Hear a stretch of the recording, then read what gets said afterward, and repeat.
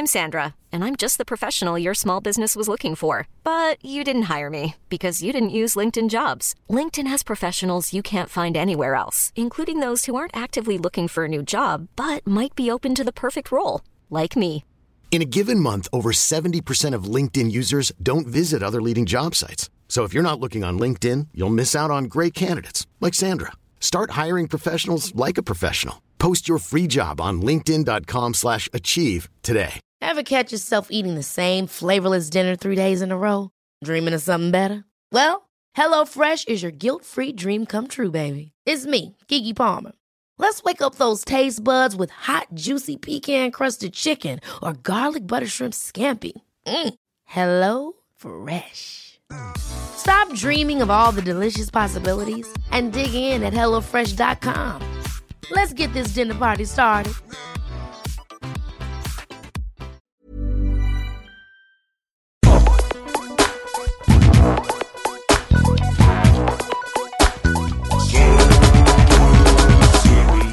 Hey, what's up, and welcome to another episode of Serious Issues, a weekly comic book podcast hosted live from King's Comics in Sydney by your good pals Siobhan Coombs. Hello. And me, Andrew Levins. Every single week we read all the books from Marvel, DC, Image, Dark Horse, Boom, Archie, and more, and There's review so them many for more. you. So many more. Especially we read all of the new number ones, and we review all the brand new series and let you know which ones are good later in the show. But first, I'm going to tell you what else we're going to do in the show. We're going to say some goodbyes, Siobhan. Oh yeah, there's some good series ending this week. We're going to say goodbye to Black Widow. We're going to say goodbye to Spider-Woman. We're going to say goodbye to Backstages. And we're going to say goodbye to Divinity 3. Lots of buys. Is it called Divinity? Stalinverse? Yeah, not Divinity. Cool. Divinity So we're 3. going to say goodbye later. But first we're going to say hello to all the new number ones, everybody. We got a whole stack of number ones. It's a fifth week of the month. And fifth week of the month normally means that DC at the very least just kind of throws a bunch of shit at us.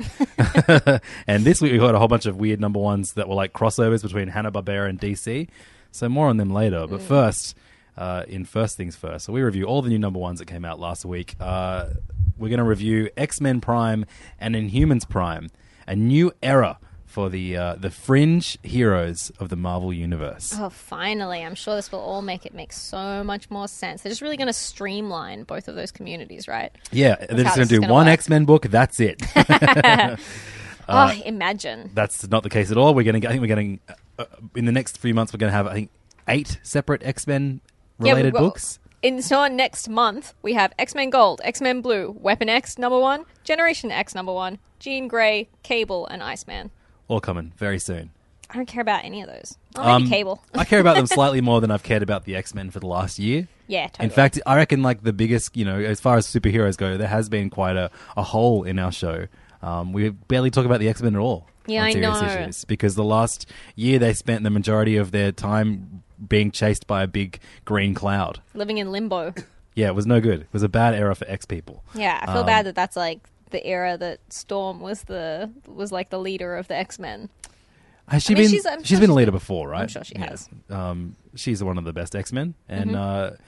X-Men Prime is the return to form. They're really they're going to town. They're going to make the X-Men great again, in the Trumpiest way they possibly can. They've kind of, I guess. Do you reckon this is them definitely listening to okay, we went too hard on the Inhuman stuff. People hate it. We've got to really make the X-Men cool again, because there are all these rumors that they were kind of making the X-Men have a shitty time because of the Fox deal. They couldn't have access to the X-Men in their movies, so they just make bad X-Men comics. Take that, Fox. Yeah, we'll hurt our own sales. I have no idea, but I think they were trying to push the Inhumans really, really hard, and then realized that people didn't heaps care about the Inhumans, and they already have a huge emotional attachment to the X-Men. So they were like, "Oh crap! I think we better bring the X-Men back a little bit." And no one likes a thing if you're like, hey, it's kind of like that thing that is suffering because we're pushing this other thing. Yeah, which is what they totally. were doing with the Inhumans. So it really felt like reading a mutant book. Yeah. So this week, on the heels of the finale of the Inhumans versus X-Men event, we have X-Men Prime and Inhumans Prime. And obviously X-Men focuses on the X-Men and what's going to happen, I guess, in the next year of X-Men peoples. And Inhumans focuses on the Inhumans. In saying that they're really concentrating on making the X-Men great again, I thought the Inhumans book was a million times better than the X-Men book. But let's find out what you thought, Siobhan.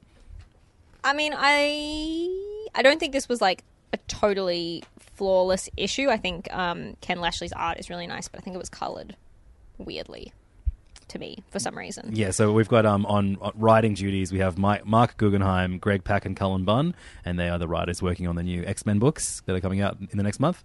We had on art Ken Lashley, Ibrahim Robertson, Leonard Kirk, and Guillermo Ortego. It's a lot of people. It's a lot Yeah, and then 3 colorists as well. So it was a big book that balanced, like, actually it felt like a few of the plots were just kind of like very, these weird little flashes that will kind of spin off into the other books. Yeah. One of those status quo summary books. I hate these Absolutely. kind of stories. Yeah. That just kind of fill in a gap and send the teams where they need to go to be in their own books. Yeah. For the most part, I was kind of on board with this kind of checking back in on the friendship of Kitty Pryde and Storm. Although, since when did Storm call Kitty Kitten? Is it always a thing? I guess it is. So. Yeah, I think sure. so. All right. I'm heaps into Kitty Pryde coming back in like a sort of more senior role. I think that's always really fun. I just wish that they hadn't made it a thing that the original X-Men couldn't go back to their time. Like, I think that's one of the worst decisions of all time. Just let them go back. It's so we don't confusing need a and young unnecessary. Jean Grey and 2 like beasts and 2 Icemen running around. Or like let everyone except Jean go back. Like just Yeah. keep one if you want the Jean Grey thing, which they obviously do.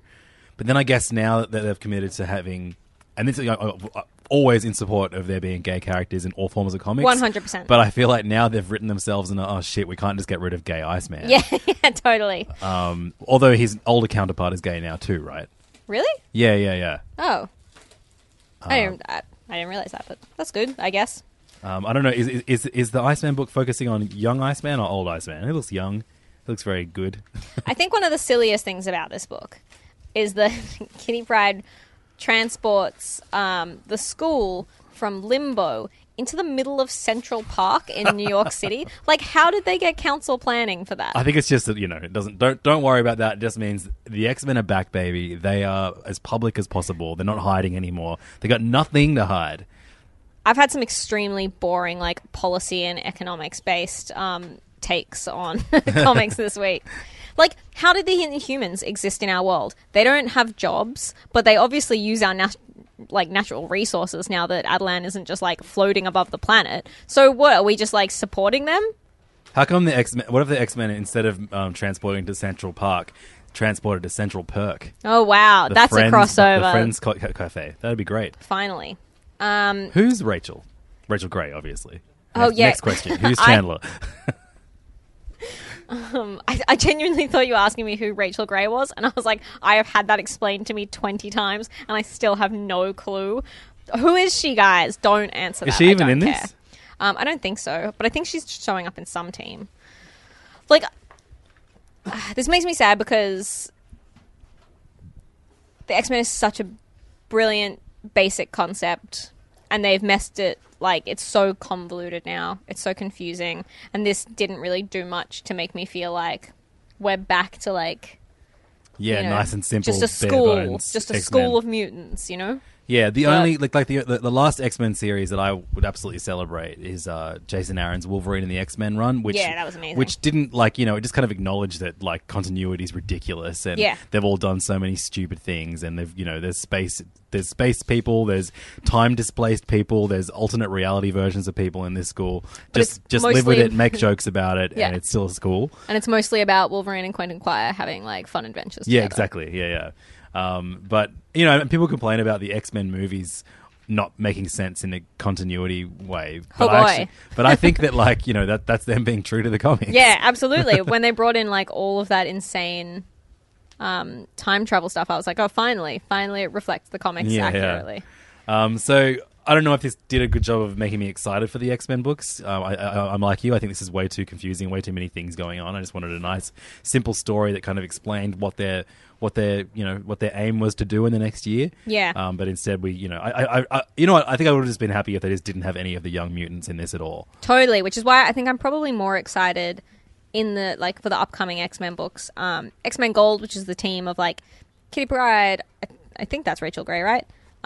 Colossus, Storm, Old Man Logan, Nightcrawler. Sick, perfect. That's what I want from an X-Men book. Generation X also, with like Jubilee and Quentin Quire and some of the more interesting new mutants. Yep. I'm into that. Cable because I'm a sucker for a pouch. But The Iceman and book I'll check by out C- like the Iceman cover. The cover for the Iceman book is amazing. And it's written by Sina Grace too. That's like is that exciting? I don't know if he's done many know who that mainstream is. Marvel stuff. He's a Sina Grace. independent writer. Okay, Yeah, the name yeah. is super familiar, but I can't think. I remember that was like like the big surprise when they announced the creative teams. Right, I'm not okay. I'm not a big Guggenheim, Greg Pak, or I guess Brad Pak is my favorite of Pak's those writers. great. Sure, but Cullen Bunn and is like him being on an next book isn't exciting to me. right. And, And Greg Pak's writing Weapon X. I yeah, guess I'll read with- that. with- With Greg Land. yeah. Amazing. So it's going to be a fun ride reviewing all these X-Men books. We've gone from not talking about them ever to having to talk about 8 books all the Woo. time. Double wait. shipping, baby.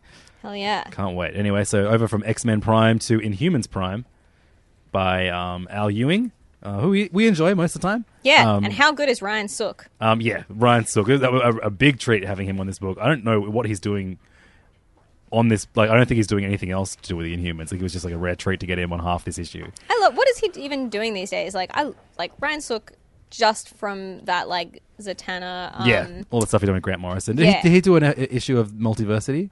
I think so. I don't remember. I'm going to assume so. I need to reread that. Anyway, this was a pretty solid issue, but I feel like mostly because of the art.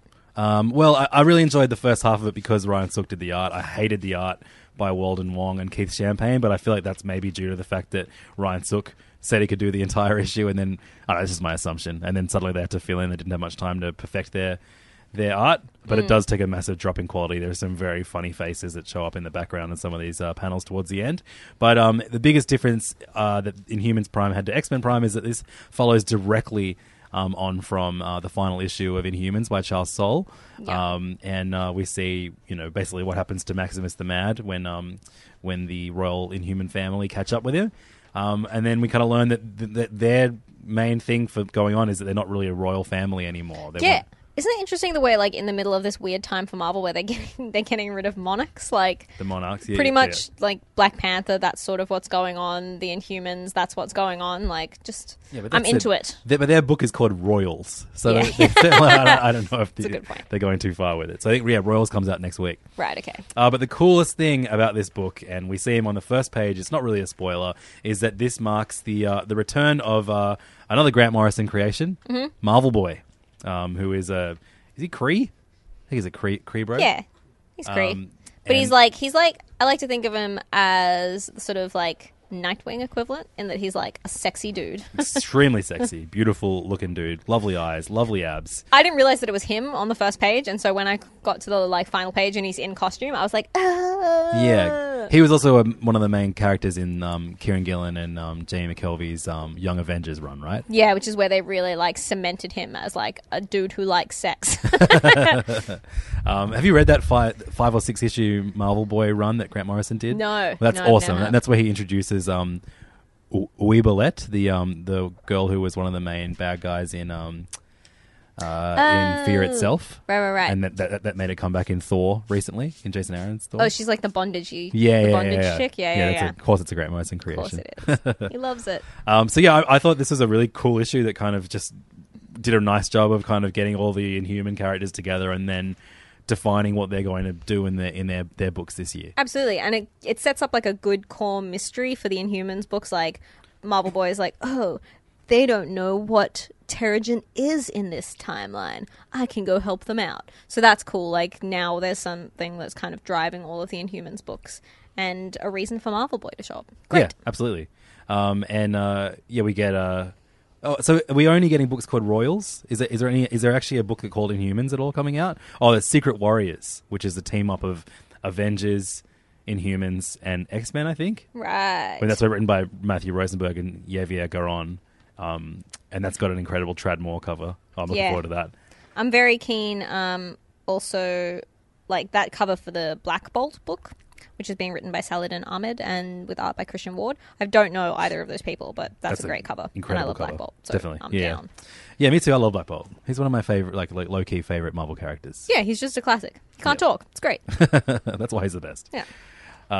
Cool. So those are the Marvel number ones this week. Now we've got a whole glut of DC number ones to talk about, and most of these weird crossovers that were announced. I think we started the show just as the Hanna-Barbera DC kind of revival comics that were announced, and so we laughed at the idea of reading a Flintstones comic and a Scooby Apocalypse story, and we were right to laugh at Scooby Apocalypse, but wrong to laugh at Flintstones. Instead, we've laughed with it every month. It's been one of our favorite books month to month, written by Mark Russell and art by Steve Pugh. And so, I mean, they kind of... I think even, the books that we didn't like sold quite well for DC, the Hanna-Barbera books. So I think they are going to... This is their way of launching a few new franchises through comics. And so we got a few weird team-ups of DC superheroes with Hanna-Barbera properties. So we've got Suicide Squad with the Banana Splits, who were an anthropomorphic pop band, the Hanna-Barbera cartoon. We've got Booster Gold and the Flintstones, Space Ghost and Green Lantern, and Adam Strange with the Future Quest series. And these were all one-shots, is that right, Jim? One-shots, but they each say to be continued at the end of them. So I don't know what, if this is a launching pad for a Space Ghost comic, for a Banana Splits comic, but there's also a backup in each of them, and I think they're all weird setups they've all got to be continued at the end of them too.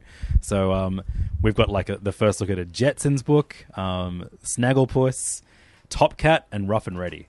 Which of these should we talk about first? Our favorite one? Yeah, let's talk about our favorite one. I was really surprised that this was my favorite one, but I really enjoyed Suicide Squad and the Banana Splits, and I think that is, and I don't know if I'm doing this a bit extra this week because of some silly comments that people have made, but I think that was mostly to do with the art by the incredible Ben Caldwell. Yeah, it's far and away the best art on any of these books is by Ben Caldwell on this Suicide Splits comic, and I love straight away, they call it Suicide Splits, and then in brackets, hey, it beats Banana Squad. Agree to disagree, but I really enjoyed that. Banana Squad would have been great. Tony Bedard wrote this one, and we've got inks by Mark Morales and colours by Jeremy Lawson.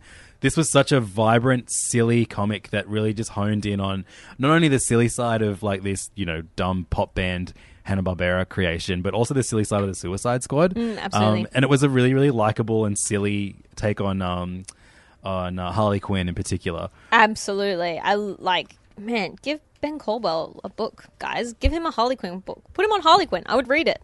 I don't know anything, I know nothing about any Hanna-Barbera properties because I just don't think they were that around when I was a kid. Yeah, I was slightly too young for them or something. I think they used to be on weekend mornings or something for me. Yeah. I had a lot of them on VHS. Right, okay. And then when my parents got Optus Vision, or my grandparents got Optus Vision, which was the first cable television you could get in Australia. They had Cartoon Network on that, and so I used to watch all the Hanna-Barbera stuff on there a lot. My favorite has always been the weird team ups of all of the they had Scooby-Doo's Laugh Olympics. Wow! And it was all the Hanna-Barbera creations competing in the Olympics in doing different sports, and there was wacky races and that kind of thing. And I think I know there's the Banana Splits from showing up in that. Okay, but I'd not seen a solo series from that. Well, this just really worked, and again, Ben Caldwell's redesigns for everyone. That Katana redesign is so insanely perfect and so beautiful, and he draws an amazing Killer Croc and really simplifies Deadshot's costume to the point where he doesn't look like a total idiot anymore. I've gone on record that original Deadshot costume is probably my favorite superhero costume. You're so weird. Yeah. I think it's so good. That awesome, classic 60s Batman one where he's, fighting with Batman on that giant typewriter. I think that's I think that's just so classic. And I hate his Deadshot's redesign now is, probably the grossest redesign ever. The way he looks in the current Suicide Squad run. Yeah, it's not great. Is no good. And it was good to see him kind of return to what makes that costume great. Anyway, this was heaps fun. And the backup story, which is the first look that we get of the next series that Mark Russell is doing at DC, which is Snagglepuss, which is another thing I knew nothing about. And again, sounded heaps weird to me. Howard Porter's the artist on this. Colours by Steve This is the Buccaneto. most I've ever liked Howard Porter on art. Same. Again, so Marvel made some dumb comments this week. One of them was about diversity. The other one, actually, I'm sure every week they make dumb comments, but in particular, we heard that they made a dumb comment about diversity, that people didn't want diversity, and then someone made another comment that Chris Sumney was talking about, saying that people don't read comic books for artists. I disagree with both those comments vehemently, and we're gonna talk about how much we love the art this week. Absolutely. But this one in particular, I thought how, like, you know, we're already Mark Russell fans, and I guess, like, you know, I like Howard Porter as an artist, but I loved his art in this one. Yeah, absolutely. And this like Mark Russell is so good at taking like the concept of something and bringing so much more to it. Like, I love that this is a book set during, like, set in the 50s, all about the House Un-American Activities board thing, which is what like, do some research, guys. Look it up. You do some research, host of this podcast. Don't bring this thing up. Now I'm going to have to try and, like, talk about it and do an even worse job than you did. It was when they were like all in Hollywood, when they were fine. trying to get communists out. They were like, oh, there's all these communists working in Hollywood. We need to root them out because they're poisoning American values through their films. And so they've got Snagglepuss, who is a playwright, and I'm assuming also a screenwriter in this version. You know, having to being like hilariously sassy and quippy in a trial. Yeah, and so then we see him Snagglepuss was like a sarcastic, wisecracking big pink cat. Yeah. And he, you know, lived in the swamp. I think he did maybe live in the swamp, and you know, he used to always say, like, you know, like, exit, stage right, stage left, even, like, and Mark Russell just hones on these weird quirks, heavens to Murgatroyd and stuff like that. These and puts him, by setting him up against, like, government quacks. It's the perfect foil for this iteration of this character, and just like dropping some amazing just like truths in this ridiculous comic book about Snagglepuss, where like he says, like, the world is on fire, young man. As writers, it is only proper that we do what we can to warn people. Like, who was expecting something like that in a Snagglepuss comic? But it's so brilliant. Well, I mean, after reading Mark Russell's Flintstones, and I definitely was. But this in particular, like, this is like my most anticipated comic now. Absolutely, I loved it. I love that Augie Doggy. I don't know if you knew Doggy, like Daddy Doggy and Augie Doggy. Nope. So that's who the dog is that Snagglepuss is talking to in this issue. Right. Okay. They were two of my favorite Hanna-Barbera characters growing up. Oh, lovely. So I'm looking forward to them as kind of like side characters. But there was so much to love in these 8 pages that even without a great Banana Splits and Suicide Squad, this is my favorite by far. Yep, absolutely. Agreed. Mark Russell also wrote the team up of the Flintstones with Booster Gold, who was one of our favorite and not used enough DC heroes. Yes. This was a team up that written by Mark Russell with art by somebody else who is not Mark Russell. His name is written somewhere in this book. Rick Leonardi. Okay. And inks by Scott Hanna. This is like a pretty fun and silly, time travel comic where Booster Gold goes back to Bedrock. Yeah, I sort of really expected, because it's a Mark Russell book and because he's so, like, you know, Booster Gold is this character who, like, is this kind of weird critique of capitalism, and so much of the Flintstones book is a critique of, like, modern life and capitalism. I sort of expected Mark Russell to go harder on this book or something, and instead it was this, like, super just lighthearted, like, oh, Booster's an idiot, blah, blah, blah. Yeah, it was just a goofy romp through time. Yeah, but it was still heaps fun. It was really fun. It was exactly what I expected from these issues. Yeah, absolutely. But then the backup is, we've already got a Flintstones book, so of course we're going to get a Jetsons book. And so this is Jimmy Palmiotti and Amanda Connor writing a Jetsons story with art by Pierre Brito. I really did not like the art on this, by the way. Just I loved his background art and his drawing of the spaceships and all the space stuff, but his people work I thought was atrocious. I loved his creepy old lady. That was a great. That's a great face. That's a weird head. I liked it. But this story was so heavy-handed, and I was like, oh my god, is this about Judy, who is the daughter of the Jetsons, goes to her sick grandma's house, and her grandma has gone to a facility that basically, like, it's an end of life option for in the future. The Jetsons is like the Flintstones is set in the past, the Jetsons is set in the future. That's it. Like, there's no more to describe with the it's a future romp. Yeah. So yeah, her grandmother's dying wish is to transplant all of her memories into something that will allow her thoughts and memories to carry on when her body doesn't. And I was like, well, this is really heavy. Then it's like this weird romp where like George and Jane Jetson are trying to track down their daughter and George's mother, and they get there too late. and she's already like done the process to transfer her memory and basically end her life. I'm like, where are they going with this? It's an origin story for Rosie the robot, which was like their robot butler or robot maid in the Jetsons. And in this version of the Jetsons, George Jetson's mother's memories and thoughts are like, and I guess personality is implanted into a robot. Heaps weird. Especially because like Rosie is just like this sassy, wisecracking robot that like does their dishes. Like, I'm glad you're still alive, Mum. Clean our house forever. Yeah. Yeah, that was heaps weird. Yeah, That was a weird backup. it ended and I was like, oh, that's kind of nice, I guess. That's a thing. Yeah, but not what I was expecting from that comic at all. Yeah, heaps weird. I'm still not 100% on board for Palmiotti and Amanda Connor as writers these days. Yeah, I wish I could be more. I've been massive fans board. of so many things that they've done in the past, but I feel like it's been a long time since I've read something they did, and we're going to review something else they did this week. That I've really enjoyed. Yeah, agreed. Anyway, Green Lantern and Space Ghost, written by James Tynion IV, with art by Christopher Sabella. Oh, sorry, they co-wrote it together, and art is by Ariel Olivetti, doing quite Alex Ross-esque painted superhero stuff. This was very much two heroes from different worlds meet up and fight, but then decide to become friends to save the day. Yeah, I got like a couple of pages into this one and went like, you know what? I don't know who Space Ghost is. I don't know anything about this, and they're like not doing a great job of introducing him and like what is going on here to me. So I just kind of gave up. Yeah, in my head, Space Ghost hosts a late show on an Adult Swim in the 90s. I love that costume so much, but I can't take him seriously as a hero ever. Yeah. And I think that may have been one of the problems I had with Future Quest. But I thought this looked great. But as a story, it wasn't very captivating at all. Green, it was just a bit dull. Yeah, and solid one shots are like hard to write. You have to be a really like that's why I think that Snagglepuss little backup is so impressive, because Mark Russell manages to tell a whole story and tell it really compellingly in 8 pages, and that's really hard to do. Yeah.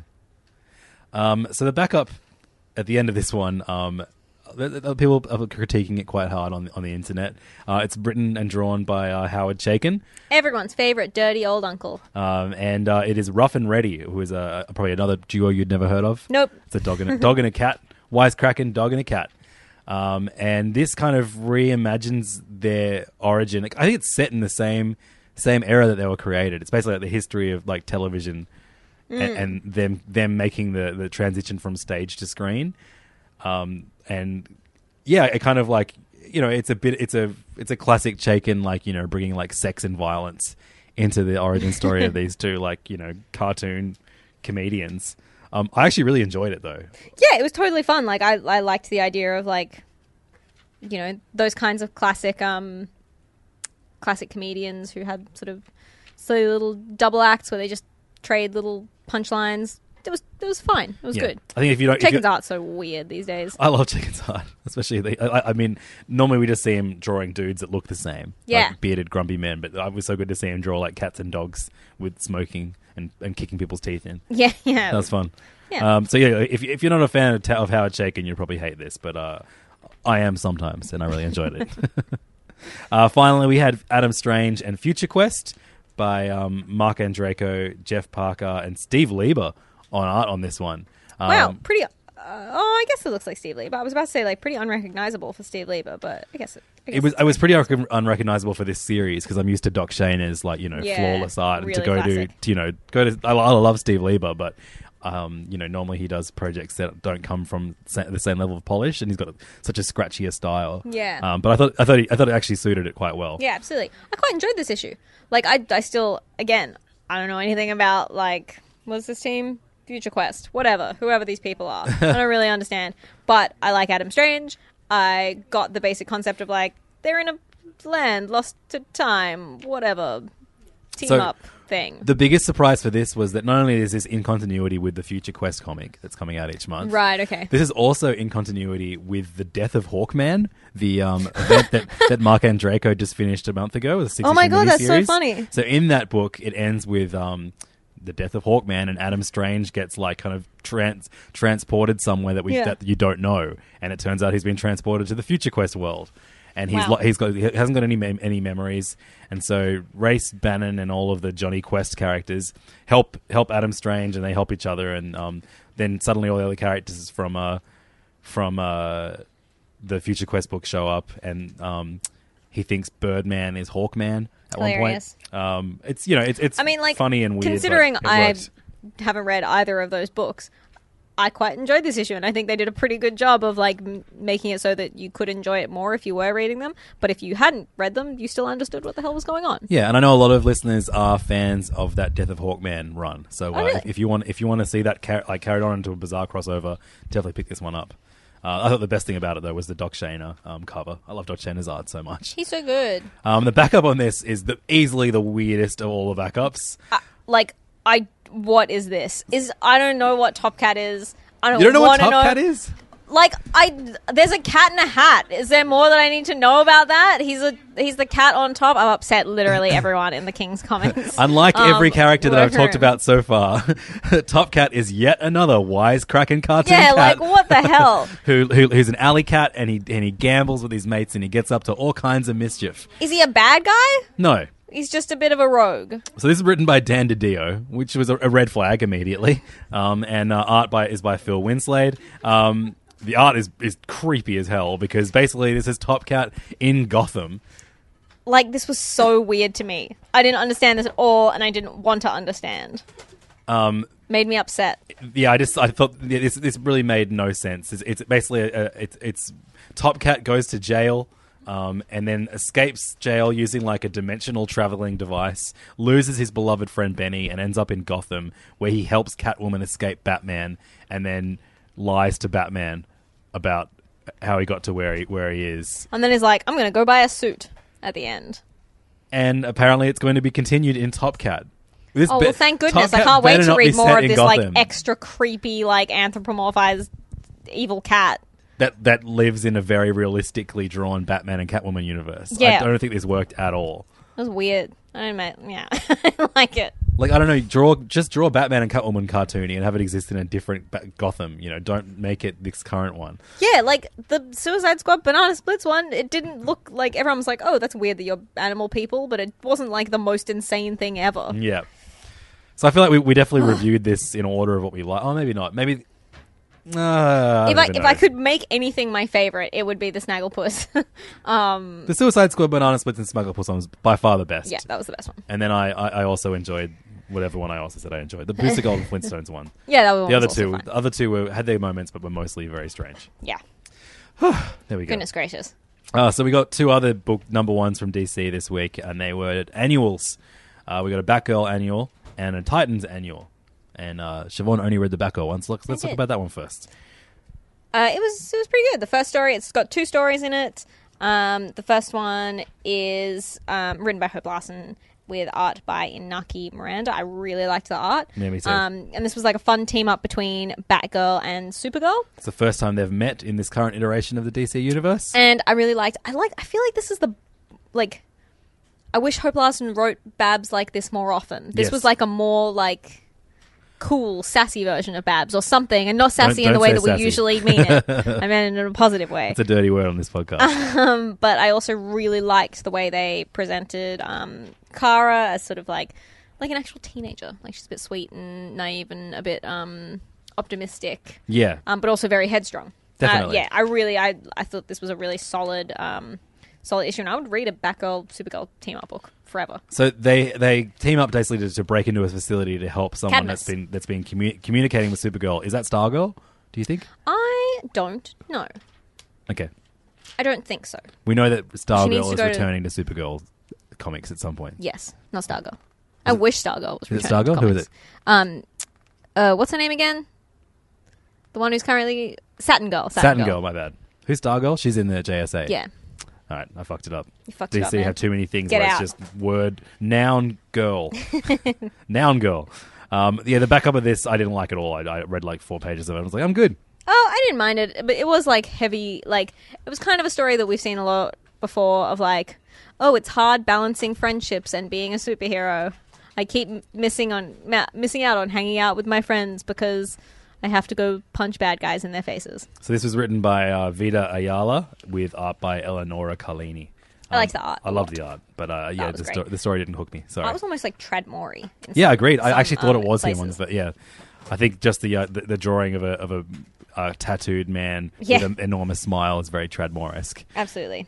The other annual I read was Titans #1. This is Titans annual #1. We tapped out of the Dan Abnett Titans run, and this annual was good enough to make me go, oh, maybe that was a mistake. So this is written by Dan Abnett with art by Minkyu Jung, with colors by Adriano Lucas, and it was basically like it was called Face to Face with the Justice League, and so we have 4 members of the Titans: Nightwing, Wally West, Tempest, and Donna Troy, transported to a weird area alongside Batman, The Flash, Wonder Woman, and Aquaman. Cool. And none of them trust each other. They've been transported there by the Key. I don't know anything about that villain at all. Me neither. And they're just kind of stuck there. They need to kind of work together to get out of there. But the Key is hold them up so they unearth each other's secrets. And they all learn stuff about it themselves, especially Donna Troy. And it was just a nice one-and-done one-shot, which is what annuals should be. That kind of is like, and you'll find out at some point in the future what this story will affect. Huh. It was cool. I really like this, and it almost made me go, maybe I need to read the Titans. Yeah. Lynn, are you reading Titans still? Yeah. Is it good? Meh. Lynn says meh. Thanks, okay. Lynn. Your input is always valued. So those are the DC and Marvel #1s for the week. We've got a few more #1s to get through. Another one-shot from Archie this time, from the Archie Horror imprint. And I saw this. It's called Jughead the Hunger. I thought it was going to tie into Afterlife with Archie, which is a beloved series that they put out fucking 2 issues a year now, but whatever. They're always really good. But this is written by Frank Thierry with art by Michael Walsh. And it is a horror story in which Jughead... the always hungry Jughead is a werewolf. I love how many werewolf comics we are getting at the moment. Last week we had like 3 werewolf comics. This week we have 2 werewolf comics. Maximum werewolves, please. Thank you. So wait, are you werewolves over Draculas? Yeah, werewolves over Draculas every time. Okay, that's what the show's called this week. This is just like a really fun. It opens with who's that character? The old lady. Ms. Grundy. Miss Grundy getting classic savaged. Mrs. Grundy, not sexy Mrs. Grundy for anyone Riverdale fans. So she gets her head cut off by a big, dirty werewolf hand, and then we see Jughead and the gang in a diner with Jughead just eating. It must be an all-you-can-eat menu, and he's just like, they're like, please, what can I pay you to take him out of here? Because he's just eating everything we have, and then it's hilarious. He asks for dessert. It's the best. But then we realize that all these different people that have been killed, was it that they're called like the Riverdale Ripper? Riverdale Ripper has been kills Dilton. Yeah, poor old Dilton. Poor little Dilton. And then, the sickest part of this is that then it turns out that Betty is from a long line of werewolf hunters, and that she's been tracking Jughead for their entire childhood friendship together. And she's like, "Now's the time I have to kill you." And there's this brilliant panel where she says, as for us Coopers, we've always been there, waiting for the Joneses to turn, hunting them if they do. And there's this incredible panel of these different, I guess, ancestors of Betty. One of them looks like Sarah Connor with a shotgun. The other one is like a hippie with scythes. Yeah, and they're Civil War era. A so knight good. Cooper. It's awesome. So expand this into a series, please. Yeah, I would read the crap out of this. But it was also a perfect little one shot. I loved this. It's so fun, so weird, and so fun. I like, this is absolutely a genre piece, but it still celebrates everything that makes the Archie series good, and that's what absolutely. Riverdale, the TV show, really lacks for me. I'm all for them doing weird things with the property, but it just felt like, an OC-esque show with people named the same as the comic. That didn't really feel anything. I've just heaps come to terms with the fact that Riverdale is not for me. My teenage sister loves it and is obsessed with it and is like, yay, sexy boys. And that's amazing. That's great. I'm glad that exists for her. Just not for me. Well, now there's an ongoing Riverdale series that's starting next week, so we can review that next week. I don't want to read Riverdale. The worst thing about Riverdale, though, the TV show, is that we normally at the back of Archie comics we get a backup of classic Archie strips, but in this and in the Reggie and Me comic that we're going to review later in the show, there's just advertising for the Riverdale show. It's the worst. I want my classic backups. Yeah, come on, guys. Oh well. How else are we going to educate people? I read 2 more number ones. Another annual kind of special thing. This is the Boom Studios presents WrestleMania, WWE WrestleMania 2017 special. I genuinely started trying to read this, and then I went, you know what? I just don't. And it was even like I was like, oh, the first story is written by Box Brown. I really like Box Brown. I like the Andre the Giant comic that he wrote, so I was like, sweet, I like the things that he likes about wrestling. And then I was like, oh god, I don't have enough of a base level of understanding of what wrestling is for me to enjoy this even a tiny bit. Yeah, so this is the first this is like, you know, I've not watched any wrestling in my life, but I've been reading the comics and I quite enjoy them. And this is the first of them that I didn't know. I think it was my enjoyment of this was hindered because I had no idea who the wrestlers were. Yeah. That just says how well done the other wrestling comics are. The Box Brown comic in particular, which is about Razor Ramon and, I don't know, someone else having a big old fight. I was really confused in this, and I was the least captivated by it. It was like a goofy comic about them fighting. Yeah. Then we see like a Chris Jericho comic by Dennis Hopeless and Dan Mora, who we love. Yeah. And that was like... not that interesting to me. We catch in with the New Day, the wrestling trio who are having this like funny time traveling adventure. It's drawn by Rob Gilroy, and that was, you know, funny and goofy and a good little check in. And then my favorite one though was this dude in the in like the small league, like he's a much smaller guy, Daniel Bryan. I don't know who the fuck that is, but that was like easily my favorite story in this, about like the underdog trying to get the title against all odds. Aubrey Citizen and Kendall Good wrote that. And then finally there's a Kevin Owens comic. So if you know any of those names, and you'll probably enjoy this a lot, they're really well done, these comic books. I just think it's, you know, you'll like them a lot more if you follow wrestling.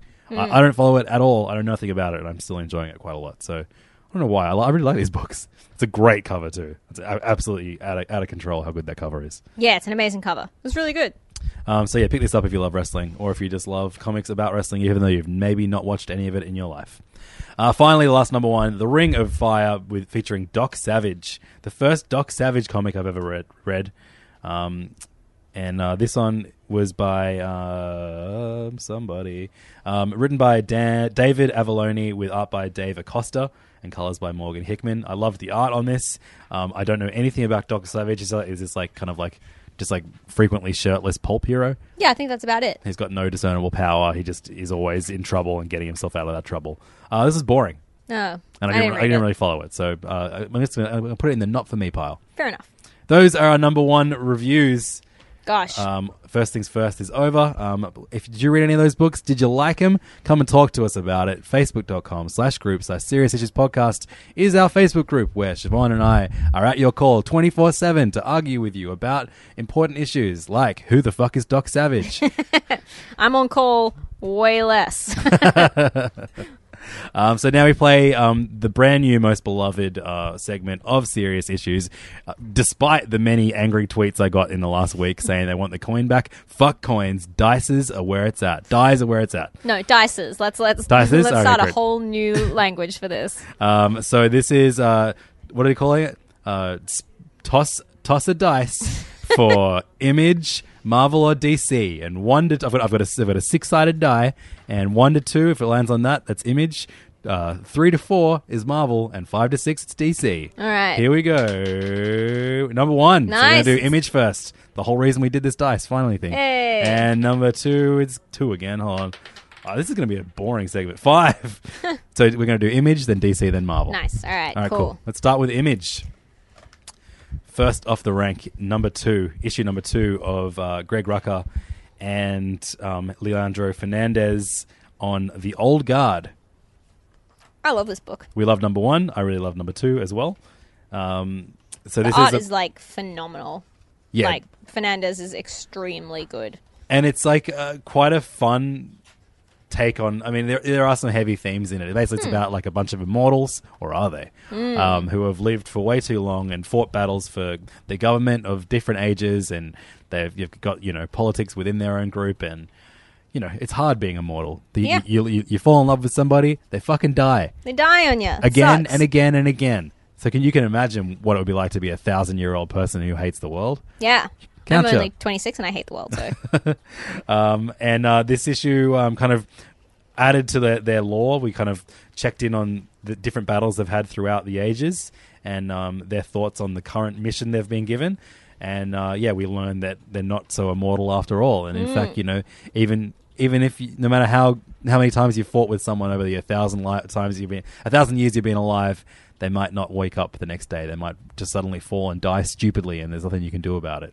I think that's such a cool addition. Like, if they were just immortals, I think it would be really boring. But there's the added kind of, like, they might, like, and I really like that they're like, we don't know why. We don't know why we're immortal. We don't know how many of us there are. We don't know any of that information, so don't bother trying to find out.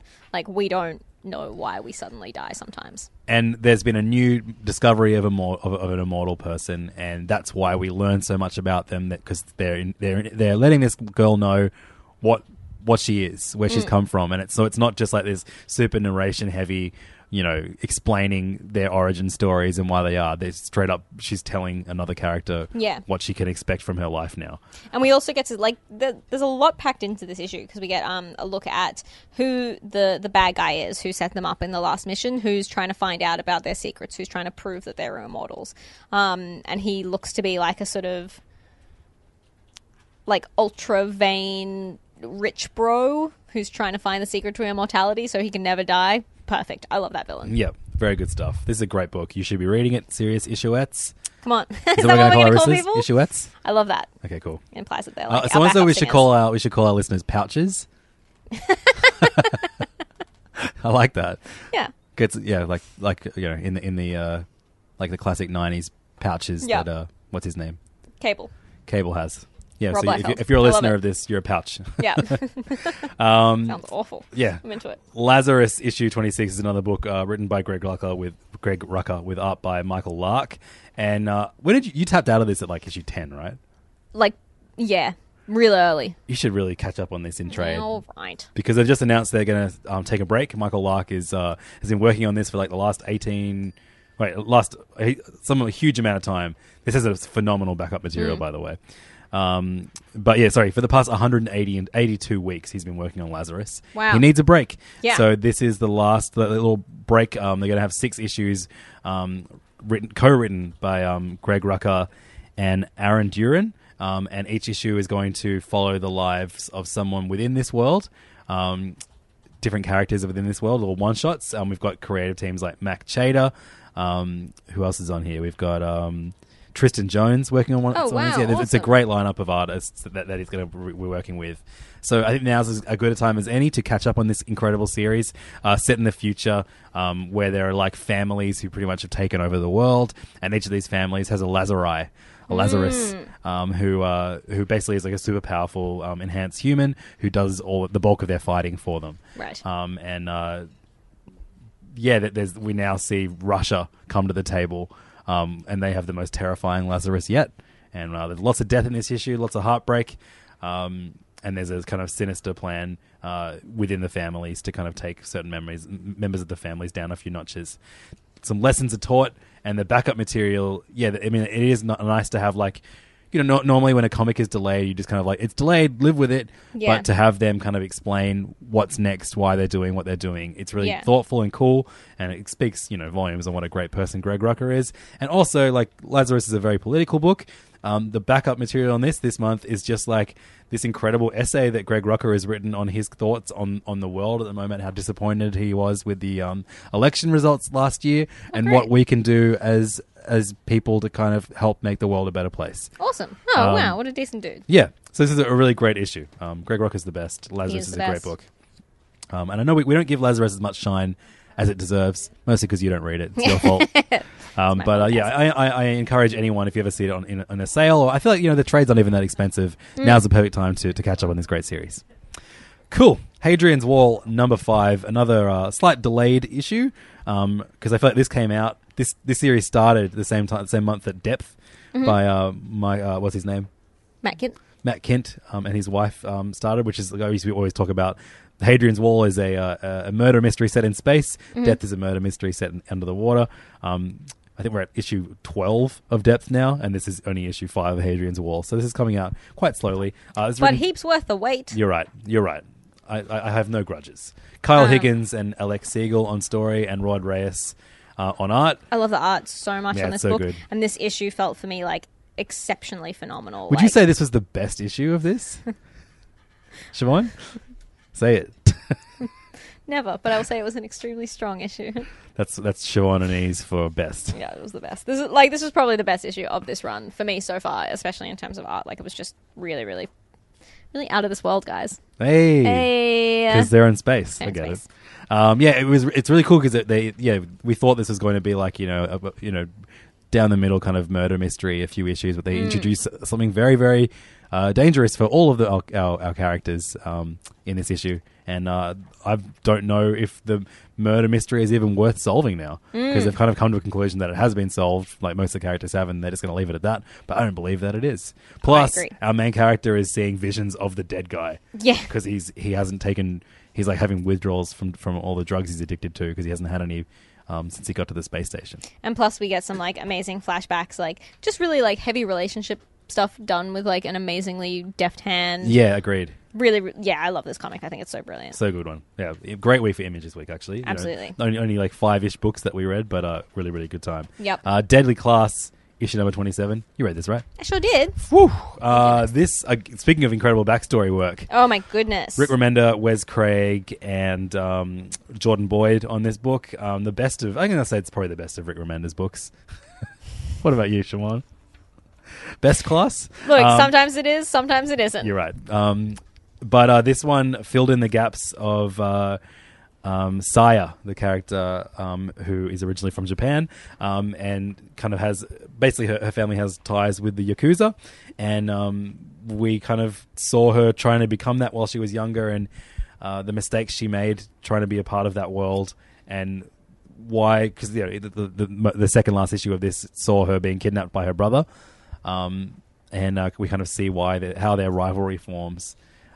It's a really, really great issue, really tragic and really incredibly drawn by Wes Craig. Like, the art on this absolutely. is so good, always so good. And the color palettes are so brilliant. Like, the coloring on this book is incredible. And the panel work is great. I just love how sometimes like there just won't be a panel, and the character's almost like running away from the panel structure. It's great.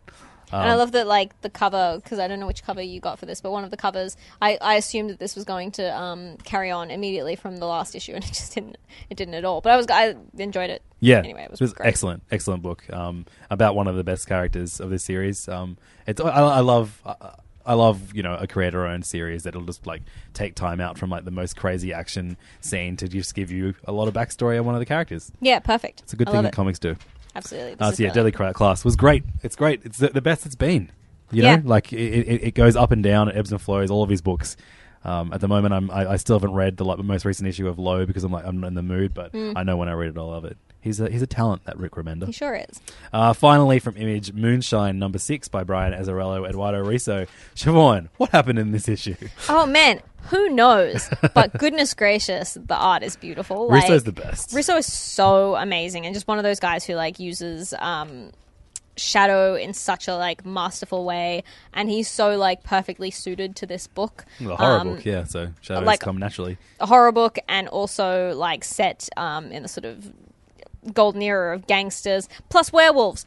Incredible werewolves. Scary werewolves with willies. I loved it. I love this so much. It's so good. So this is the end of book 1, so I guess we're going to get a little bit of a delay before we get issue 7 of this. But, it was... I guess, we've been following this main character of Lou, who, I guess, without spoiling it... Is now a werewolf? We presume that's who the werewolf is. Yeah. I mean, Azzarello, I always forget that he does have quite... every now and then he'll delve into, like, not quite linear storytelling methods. And, this is the bulk of this is, like, just a really horrific fight between gangsters and hillbillies and a werewolf. Yeah. The panel, like... There were some amazing panels in this that I just wanted to be like, I think this is my favorite panel in so long. When the werewolf first attacks and no one really realizes what yet is going on, there's like a panel where he's got his claws going through someone's skull and face, and then the next panel is him looking up and his bottom two fangs are through the eyeballs of one of the through the eye gangsters. sockets. Yeah, sorry, the eye sockets. Obviously the eyeballs are gone. Like, so good, guys. Yeah, really, really great. It's like proper good horror stuff in this. Yeah. Yeah, so I mean, I'm not sure what they're building. You know, it ends quite suddenly, and I'm not sure what they're going to build with this world because so many characters that we've been introduced to are dead now. But I hope that this is going to be a very long series because we haven't had that from Azzarello in a long time. And the most famous series that Azzarello and Eduardo Riso worked on is 100 Bullets, and I kind of got 100 Bullets vibes of this, like, you know, strange, hard to follow first 6 issues, hopefully leading into some incredible epic like 100 Bullets. Absolutely. Cool. Yeah, heaps enjoyable. And if this is not a book that you are picking up for the art, you're a dum-dum. Yeah, absolutely. I'm definitely picking this up, you know, first and foremost for the art. Yeah. Eduardo Riso is a treasure. He sure is. So now we are going to review DC. Oh, okay, great. Wasn't that DC? I think so. Yeah, who knows? So, yeah, we've got just a couple books. Yeah. We've got Those are pretty 3-ish, small. 4 books. Yeah. We're going to start with Commandy Challenge number 3, which is the kind of tribute to King Kirby, one of his characters, Commandy, the last boy on Earth, in which every issue a new creative team basically solve the life-threatening position that basically get Commandy out of the trouble that the last creative team threw him in the middle of. And this one was a special treat for me because this is the first book that Amanda Connor has done interiors on in a really long time. Yes, this is Jimmy Palmiotti and Amanda Connor. Jimmy Palmiotti was the writer, and Amanda Connor was the artist. Her art is so good, and we don't get it enough. Like, too often I'll be like, oh my god, it's Amanda Connor on this cover of a new book. I'm going to read this issue of Harley Quinn, and then it's just like someone who's not Amanda Connor on the interiors, and it's just not as good. Hiring for your small business? If you're not looking for professionals on LinkedIn, you're looking in the wrong place. That's like looking for your car keys in a fish tank. LinkedIn helps you hire professionals you can't find anywhere else, even those who aren't actively searching for a new job but might be open to the perfect role. In a given month, over 70% of LinkedIn users don't even visit other leading job sites. So start looking in the right place. With LinkedIn, you can hire professionals like a professional. Post your free job on linkedin.com/achieve today. Millions of people have lost weight with personalized plans from Noom. Like Evan, who can't stand salads and still lost 50 pounds. Salads generally for most people are the easy button, right? For me, that wasn't an option. I never really was a salad guy. That's just not who I am. But Noom worked for me. Get your personalized plan today at Noom.com. Real Noom user compensated to provide their story. In 4 weeks, the typical Noom user can expect to lose 1 to 2 pounds per week. Individual results may vary. Wow. Nice. Yeah. What you're hearing are the sounds of people everywhere putting on Bombas socks, underwear, and T-shirts made from absurdly soft materials that feel like plush clouds. Yeah, that plush. And the best part? For every item you purchase, Bombas donates another to someone facing homelessness. Bombas. Big comfort for everyone. Go to bombas.com/ACAST and use code ACAST for 20% off your first purchase. That's bombas.com/ACAST. Code ACAST. It's just not as good, guys. But this is a really cool issue of this bizarre series in which Commandy gets taken in as they think he's a god, basically. This like Sort of island of anthropomorphic pirates, yeah, led by a turtle in a pirate hat. And they create like a girl for him to like have and do whatever he wants to, but he has a conscience, so he doesn't do anything. And they all the other characters have their own girl that's been made just for them, and they eat them. Yeah, in like a really sort of grotesque way. Yeah. I really enjoy this issue. I think it's such a testament to like obviously this whole series is a testament to Jack Kirby, but it's just amazing. Like his imagination set up so many directions that they could go in. Like there just seems to be almost infinite possibility of what this series can do, and I love it. And I think this was such a fun direction for it to go in that really showcased Amanda Connor's art. Like we have sort of like leopard priestesses in headdresses, and then we get a giant sort of leopard. Yeah, this issue ends with Kamandi facing down the jaws of an enormous leopard who's draped in dead zebras. It's amazing. It's so great. Yeah, I really enjoyed this. So who's the next creative team on this? James Tinian IV and someone Deander. Yeah, cool. I'm into it. Yeah, real fun. We also get a bizarre explanation of what he would have done by the last creator, Neil Adams. Did you read that? It was I tried. Real wacky. He's a nut. He is a nutty guy. Speaking of nutty guys, Frank Miller, what do you think? Nutty. Definitely nutty. You're not reading this anymore, are you? No. So Dark Knight 3, The Master Race, is the third in the Dark Knight series that started with Dark Knight Returns in the 80s. Frank Miller wrote and drew that one and its sequel, but now we're getting one that's co-written by Frank Miller and Azzarello with art by the good Kubert, Andy Kubert. And art, again, if you're picking this book for a reason, I assure you it's probably because of the art. The art's the best thing about this book. We also, it's kind of a fun, weird collector thing to get because in the middle of each issue you get like this mini comic that's been written and drawn by, or written by Azzarello and Miller, but drawn by Frank Miller, which is a rarity these days. And we've gotten kind of like these mini comics all about fringe characters in this iteration of the DC universe. We had like an Atom comic, a Green Lantern comic. Now we get a detective comics that's all about that girl from the Dark Knight Returns who has swastikas on her boobs. Oh, cool! Finally. And it's really weird and it's kind of gross. So perfect Frank Miller. Yeah. But this whole series, this whole issue, it's just a mess. I don't even know what the fuck's going on. Yeah, I really struggled to understand what was going on in this There's series. just one issue left. I want to see where it goes because I'm an idiot.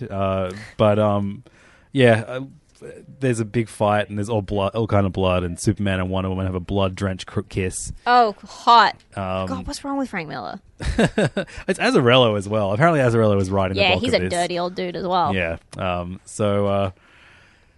don't know. It sure is a book. Those are my thoughts. I've got one more of these to go. Maybe I'll give more thoughts when it's finally over. You got another DC book that you read? Yeah, another sort of heavily blood-drenched book that I was like, I'm going to give this one more go, and I think I might be at my limit. I read issue 3 of Justice League of America, where they're fighting sort of like nondescript Eastern European nations that have been taken over my favorite bad guys. Yeah. By some weird alien analogues of the Justice League. Do they say like "da" or do they say like? No, they say things in I don't know. I don't know what's going on in this book. I don't heaps like it. I think I'm pretty much done. Did Lobo say some crazy funny things though? I think he called someone a bastitch or something once or twice. Never gets old. Never gets old, guys. I think I'm done with that one. Over from DC to the seldom used DC imprint Vertigo. We got a book each from Vertigo to talk about. Unfollow issue 17, written by Rob Williams with incredible art by Mike Dowling. This is the penultimate issue of this book. When I started reviewing this, I was like, oh, I love this book so much it could go for 60 issues, and I'm so excited for it to do that. But that editorial said you need to make this short. Exit plan strategy now. Same. And so a whole bunch of characters died really quickly, but it's still a really good book, and this in particular was an excellent issue in which a lot of characters that we've seen since the beginning cark it, and it looks like the final issue is just going to be a showdown between the main good guy and who's the guy who kind of is the bad guy in charge of all this. And I don't want to spoil any of this, but some really, really cool things happen in this issue. And it was just felt like classic Vertigo.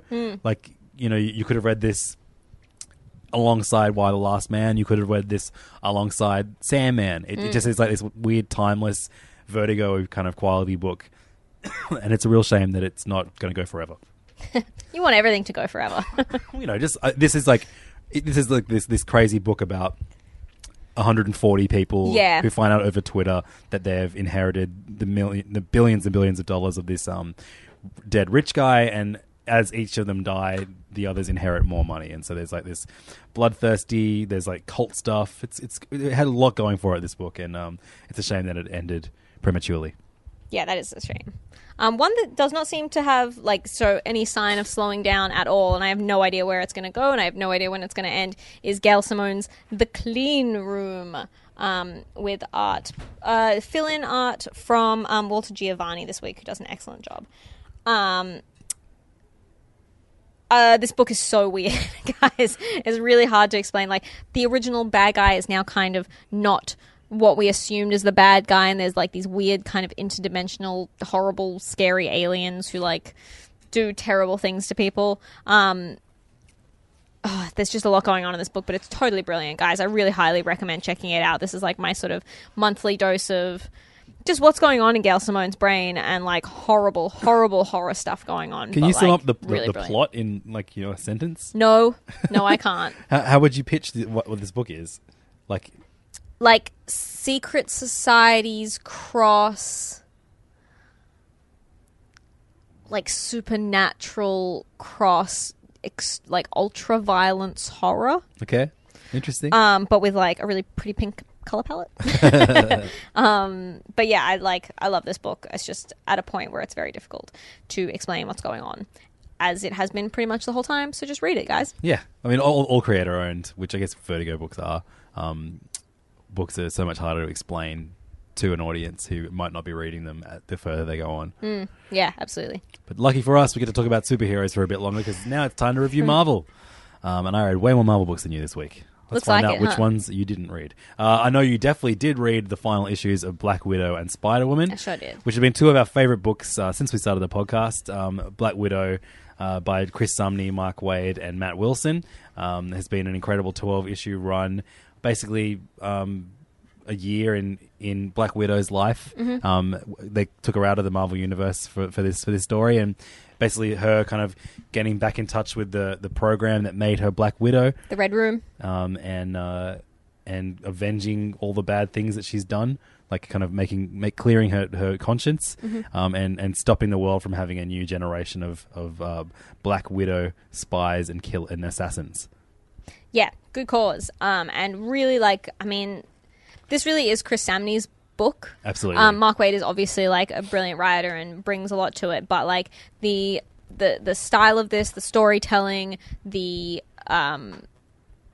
everything for me comes down to Chris Samnee's work on this, and it's such a remarkable work. And it's another thing that just not to harp on too much about the artist thing.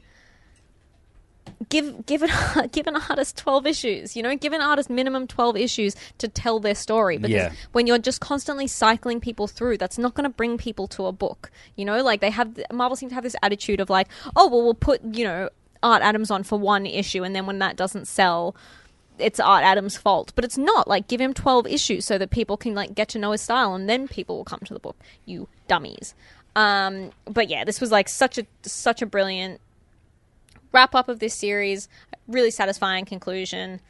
Really loved it. And I love it when a run ends, because you get those essays at the back where they kind of explain what they were trying to do and how happy they were that they were able to do it. And we actually learn in this Mark Waid didn't even want to do a Black Widow book. And it wasn't until Chris Samnee showed him what he had in mind for the book that he was like, oh, okay, let's totally do this then. Yeah.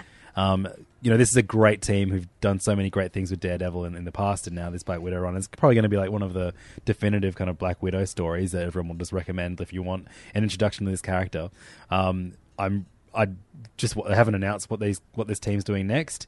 I'm half expecting to find out that Mark Waid is going to stop doing stuff at Marvel, and they're going to do their own book at Image together or something soon. I would love that. I would love it. They're so they're so good at superheroes, but it would be cool to see what else they can do, because Chris Samnee has such a cinematic style that I can see them having a partnership similar to the kind of Brubaker Sean Phillips. Yes, agreed, 100%. In fact, actually, I left out of things they've worked on together. I've loved the Rocketeer stories that they've done I together. didn't actually read that. The Cargo of Doom right. through IDW is highly worth checking out if you've read the Daredevil and Black Widow stuff and want more Samnee and Waid together. So yeah, I'm one of the most things I'm excited about is finding out what they're going to do together next, or what Samnee's going to do next. Yeah, absolutely. Cool. Bye Black Widow. Thank you for See you being later. wonderful from start to finish. Yeah, thanks for being amazing. Spider-Woman number 17, my cover of the week. What a brilliant cover. So good by Javier Rodriguez, who worked on art on the most of the first half of this this run, and the interiors in this book are by the artist who's done the last 6 or so issues, Veronica Fish, doing like career best work. And on this amazing book. colours from Michelle Rosenberg as well. Yes, 100%. Good work pointing that out. So this is just one of those happy superhero book where they have a party at the end and they reflect on what they've done, but it's really well done. Yeah, absolutely. Again, written by Dennis Hopeless, I forgot to point that out, but he's done not just like a brilliant take on Spider-Woman, on Jessica Drew, but also he's one of the few writers that has done a good version of Carol Danvers. Yeah. Captain Marvel. Like and a pretty hilarious version of Black Widow in this. Black Widow Oh is my like God. a sassy bitch in this. Such I loved a it. bitch. So great. Just like a classic sitcom bitch. Yeah. It was awesome. Because like none of the heroes understand why Jessica would date the porcupine. Yeah. And But they figure it out throughout the course of this book. And there's a brilliant montage of Jessica's baby getting powers and none of the heroes being able to save it. This was a really sweet goodbye to a series that has been like really exceptional and done such a good job. Like, it's so hard to have genuine character development in superhero comics, and it'll be interesting to see what happens with Jessica Drew next, now that the same creative team aren't going to be in control of her destiny. But like, having her, make the decision to have a child by herself, have that child, fit that in with her superhero life, still be a superhero, and then, get into this relationship in what felt like a natural, really sweet way. That moment of realization that she does love him was awesome. So great. Absolutely. Like, this was so brilliantly done, and I hope they don't go back. Well, I'm not even going to say that, because the second you start being like, don't change the character, Marvel are going to do exactly that, because of course they are.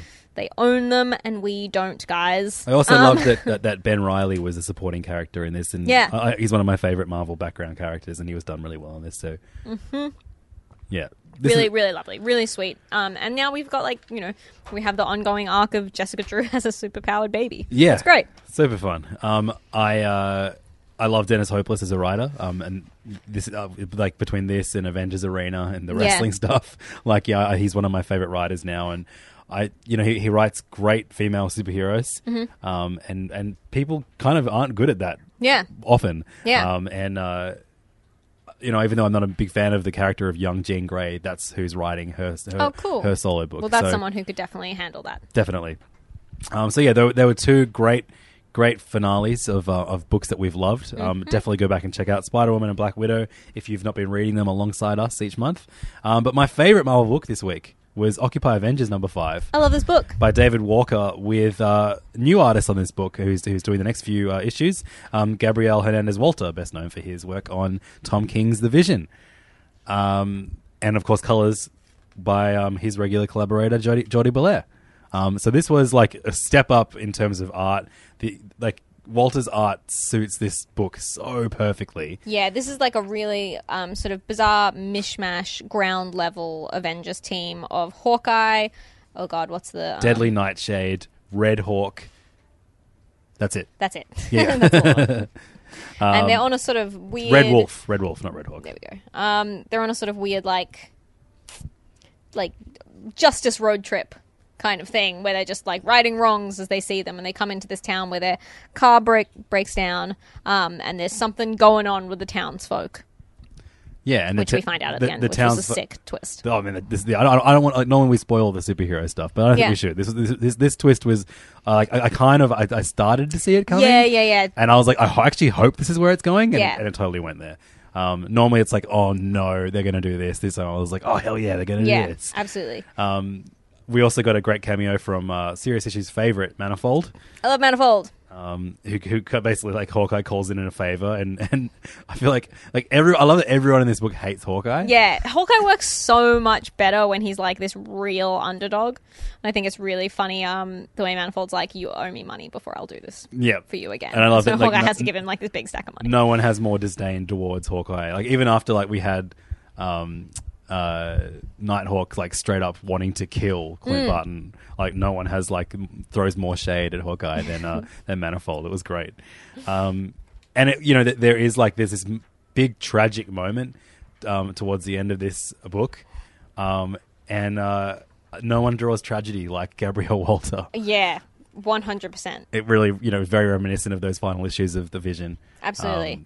And goddamn, like, David Walker is so good at bringing issues into comics in a way that isn't, like, forced and weird in a superhero book. Definitely. He does a really brilliant job of that. Yeah, it was so great. So, really, really loved this issue. This comic took a while to, like, really grab me, but this issue, absolutely, I'm like, this is one of my favorite series happening right now. It's really good. Cool. Star-Lord, issue 5 by Chip Zdarsky and Chris Anker. This is like really low stakes crime fighting book, and I think I really enjoy that about it. It's Absolutely. like low stakes to the point where it's kind of dull, but I like that. Like, Yeah, totally. totally. Do you feel on that? The art by Chris Anker is beautiful. I mean, it wasn't dull. It's just like, it just, that they're going to get out of this one. You know what I mean? Like, totally. and there is that like kind of safety net at all times. Yeah, I mean, there are some stakes. Like, we left one of my new favorite characters, was his name Edmund? Old man. The old man, Yep. in a fairly precarious situation. There was some, like, but God, there was some really fun stuff in this. Like, we see this sort of, is she like an old hero or an old villain? Javelin? Teaming up with Old Man Logan and having, like, this awesome, hilarious little flirty kind of fight. And Chris Anker draws an extremely, like, actually aged but hunky Old Man Logan. Yeah, absolutely. Like, he does a good job of not just... Yeah, anyway. He's Chris so Anker's good at drawing really good. shirtless dudes. He loves it. It's clearly a Him and Russell Dorderman are like the two best shirtless dudes drawers in comics at the moment. top, and Dan Mora. top 5. Yeah, Dan Mora's got to be up there as well. Well, don't worry, we'll come up with a definitive list for you, pouches. And this is also an excellent, like, I mean, we've said before, Black Cat is being used in a lot of books. This is probably my favorite way that she's being used at the moment. I think it's really good fun. Yeah, definitely. It's a really fun book. But I think I'm sure the next issue is going to be the last one on this run. Oh, really? Well, they're going to send him back to space. Boo. So that's my prediction.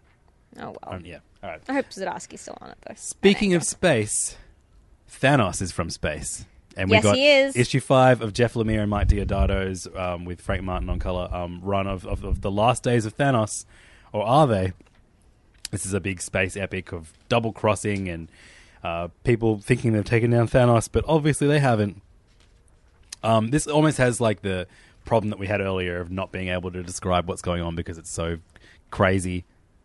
Yeah, heaps convoluted, but like, I really liked this issue. I thought this was a really, really solid issue, mostly just because at its core it was like some fairly, like, there was a heist and there was like a jailbreak. Those Yeah. were the two things that happened in this book, and if, like, I found that pretty easy to follow and understand. I really enjoyed it, and I enjoy the character development of Thane, Thanos' son, who's like gone a bit nuts and is seeing death. Yeah, well, entered the same relationship with death that Thanos entered. Yep.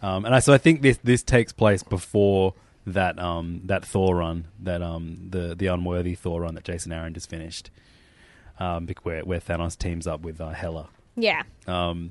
Yeah, I thought this was sick, and the last page reveal on this one is great too. Absolutely. We see that just like his father, Thane is hell bent on destroying everybody. Hey, all right. Like father, like son. So yeah, fun series. Again, I think this is probably got another issue left as well. Yeah. Did you read Man Thing number 2? You sure did. I sure did. So Man Thing number 2 by R.L. Stein with art by German. Is it German? German? I don't even know where it says. I don't know. It's somewhere. German Peralta. German let's say. Peralta. And colors again by Rochelle Rosenberg. This is like a real goofy take on Man Thing. Do you like this? I do. That's so I think funny. that some of the problems, like, it's definitely overwritten, and I think that just comes from R.L. Stein not being a comic book writer, and so not knowing places where he can sort of show instead of tell. But I quite enjoy this. I like that, we see Man Thing has worked really hard to get to a point where he can speak again. And then this book, he's pushed 2 steps back and he's like got his mind still, but his body isn't working the way he wants it to, and he hates being this monster. And I think I like it. I think tragic. it's totally goofy. Siobhan loves Man Thing. I love Man Thing. I'd kiss Man Thing. His skin would burn your face. Look, It's a risk you're willing to take. It's a risk you're willing to take. Yeah, look, I think like it is heaps goofy. It feels very like Silver Agey to me, but I think it's good fun. Yeah, it feels Silver Agey in that it's narrated and he has thought bubbles. It's just like it's like way overwritten. Absolutely. But yeah, and the there is a charm to it. The backup story was extra silly because it pretty much like is this the like 2017 version of It Was All a Dream? It was all a virtual reality simulation. Right. I actually, the backup last issue I loved. This was so stupid. Yeah, this was silly. This is like this is almost like a tale against video games. Yeah. That you'd see in like a Christian magazine. Maybe that's what this is. Yeah, maybe. Yeah. Is R.L. Stine pushing a secret Christian agenda? So yeah, I think this is really silly, but I'm still going to read it because I'm totally. dumb. Yay! I'm also silly. Infamous Iron Man number 6. You didn't read this one? No. You tapped out. I don't think I read any issues of Infamous Iron Man. I've never tapped into Infamous Iron Man. Brian Bendis and Alex Maleev on this book. I'm reading it because of Alex Maleev's art. Yeah, he's very good. Would you believe I read a book for art, Siobhan? I wouldn't. Because you don't have eyes. That's really confusing. Yeah, I read Braille. It's just someone describing how good the art is, and I just repeat the comments on the podcast each week. Yeah, again, you know, for how anti-Bendis I was last week, I'm kind of enjoying all his books at the moment. So something's clearly wrong with me. I'm a Skrull, and you should destroy me and have me replaced very soon. But this basically sets up the two Iron Man books, Infamous Iron Man and Invincible Iron Man, to cross over very soon because we see Ironheart kind of come to realize that this version of Iron Man is in her hood, and she's going to try and fight him, I guess. Yeah, fair enough. It's pretty fun. It flashes back to young Doctor Doom and Reed Richards, and it made me realize how much I miss Reed Richards, and I really want there to be a Fantastic Four announcement soon. Yes, where are they even? Because they're making a big deal about what's it called? The reunion. Generations, Marvel Generations, in which we get a bunch of books where it's like old Wolverine and new Wolverine and Ms. Marvel and Captain Marvel and old Thor and new Thor. Yeah, I really want them just to announce Fantastic Four coming back because I love that family Absolutely, as much as my own. The Avengers, the Avengers, was it 5.1? Continued it fits in between issues 16 and 17 of the original Avengers run from the 60s. Mark Waid and Barry Kitson doing like a super throwback that still modernizes the team somewhat, and it's like what happens when the fill-in team of the Avengers, which is Captain America, Hawkeye, Scarlet Witch, and Quicksilver, get in over their heads and get assigned a kind of like new Avenger to help them out, who drains the life force of other people to give them their powers. And this has them outsmarting them. It's very, very Silver Agey, but to the point where we get like the original advertising and the original letters column from those early issues of the Avengers. That's really fun. But yeah, I this is a kind of satisfying end to a pretty fun and silly, and knowingly silly series. So I highly recommend it if you missed the early days of the Avengers. And finally, you're 70 years old. Yeah. So you. Yeah, me, absolutely. The Mighty Captain Marvel number 3. Every time I read one of these books, they say this is going to be the last one, and this one I think definitely is. I've given this book so many chances. It's not great, and I didn't give it a chance to be great. Week. Tony Stark's AI shows up. Oh, thank goodness. I'm so excited every time he shows up. But actually kind of works in the Invincible Iron Man book. It does not work in this at all. And it kind of delves into the life force of what makes Carol, and it just wasn't satisfying in any shape of the way. And it looks like she's been taken over by something that's going to make her do things that she can't control, and which is not what the world needs. It needs this character to be like just good and redeem herself. And you don't do that by being evil.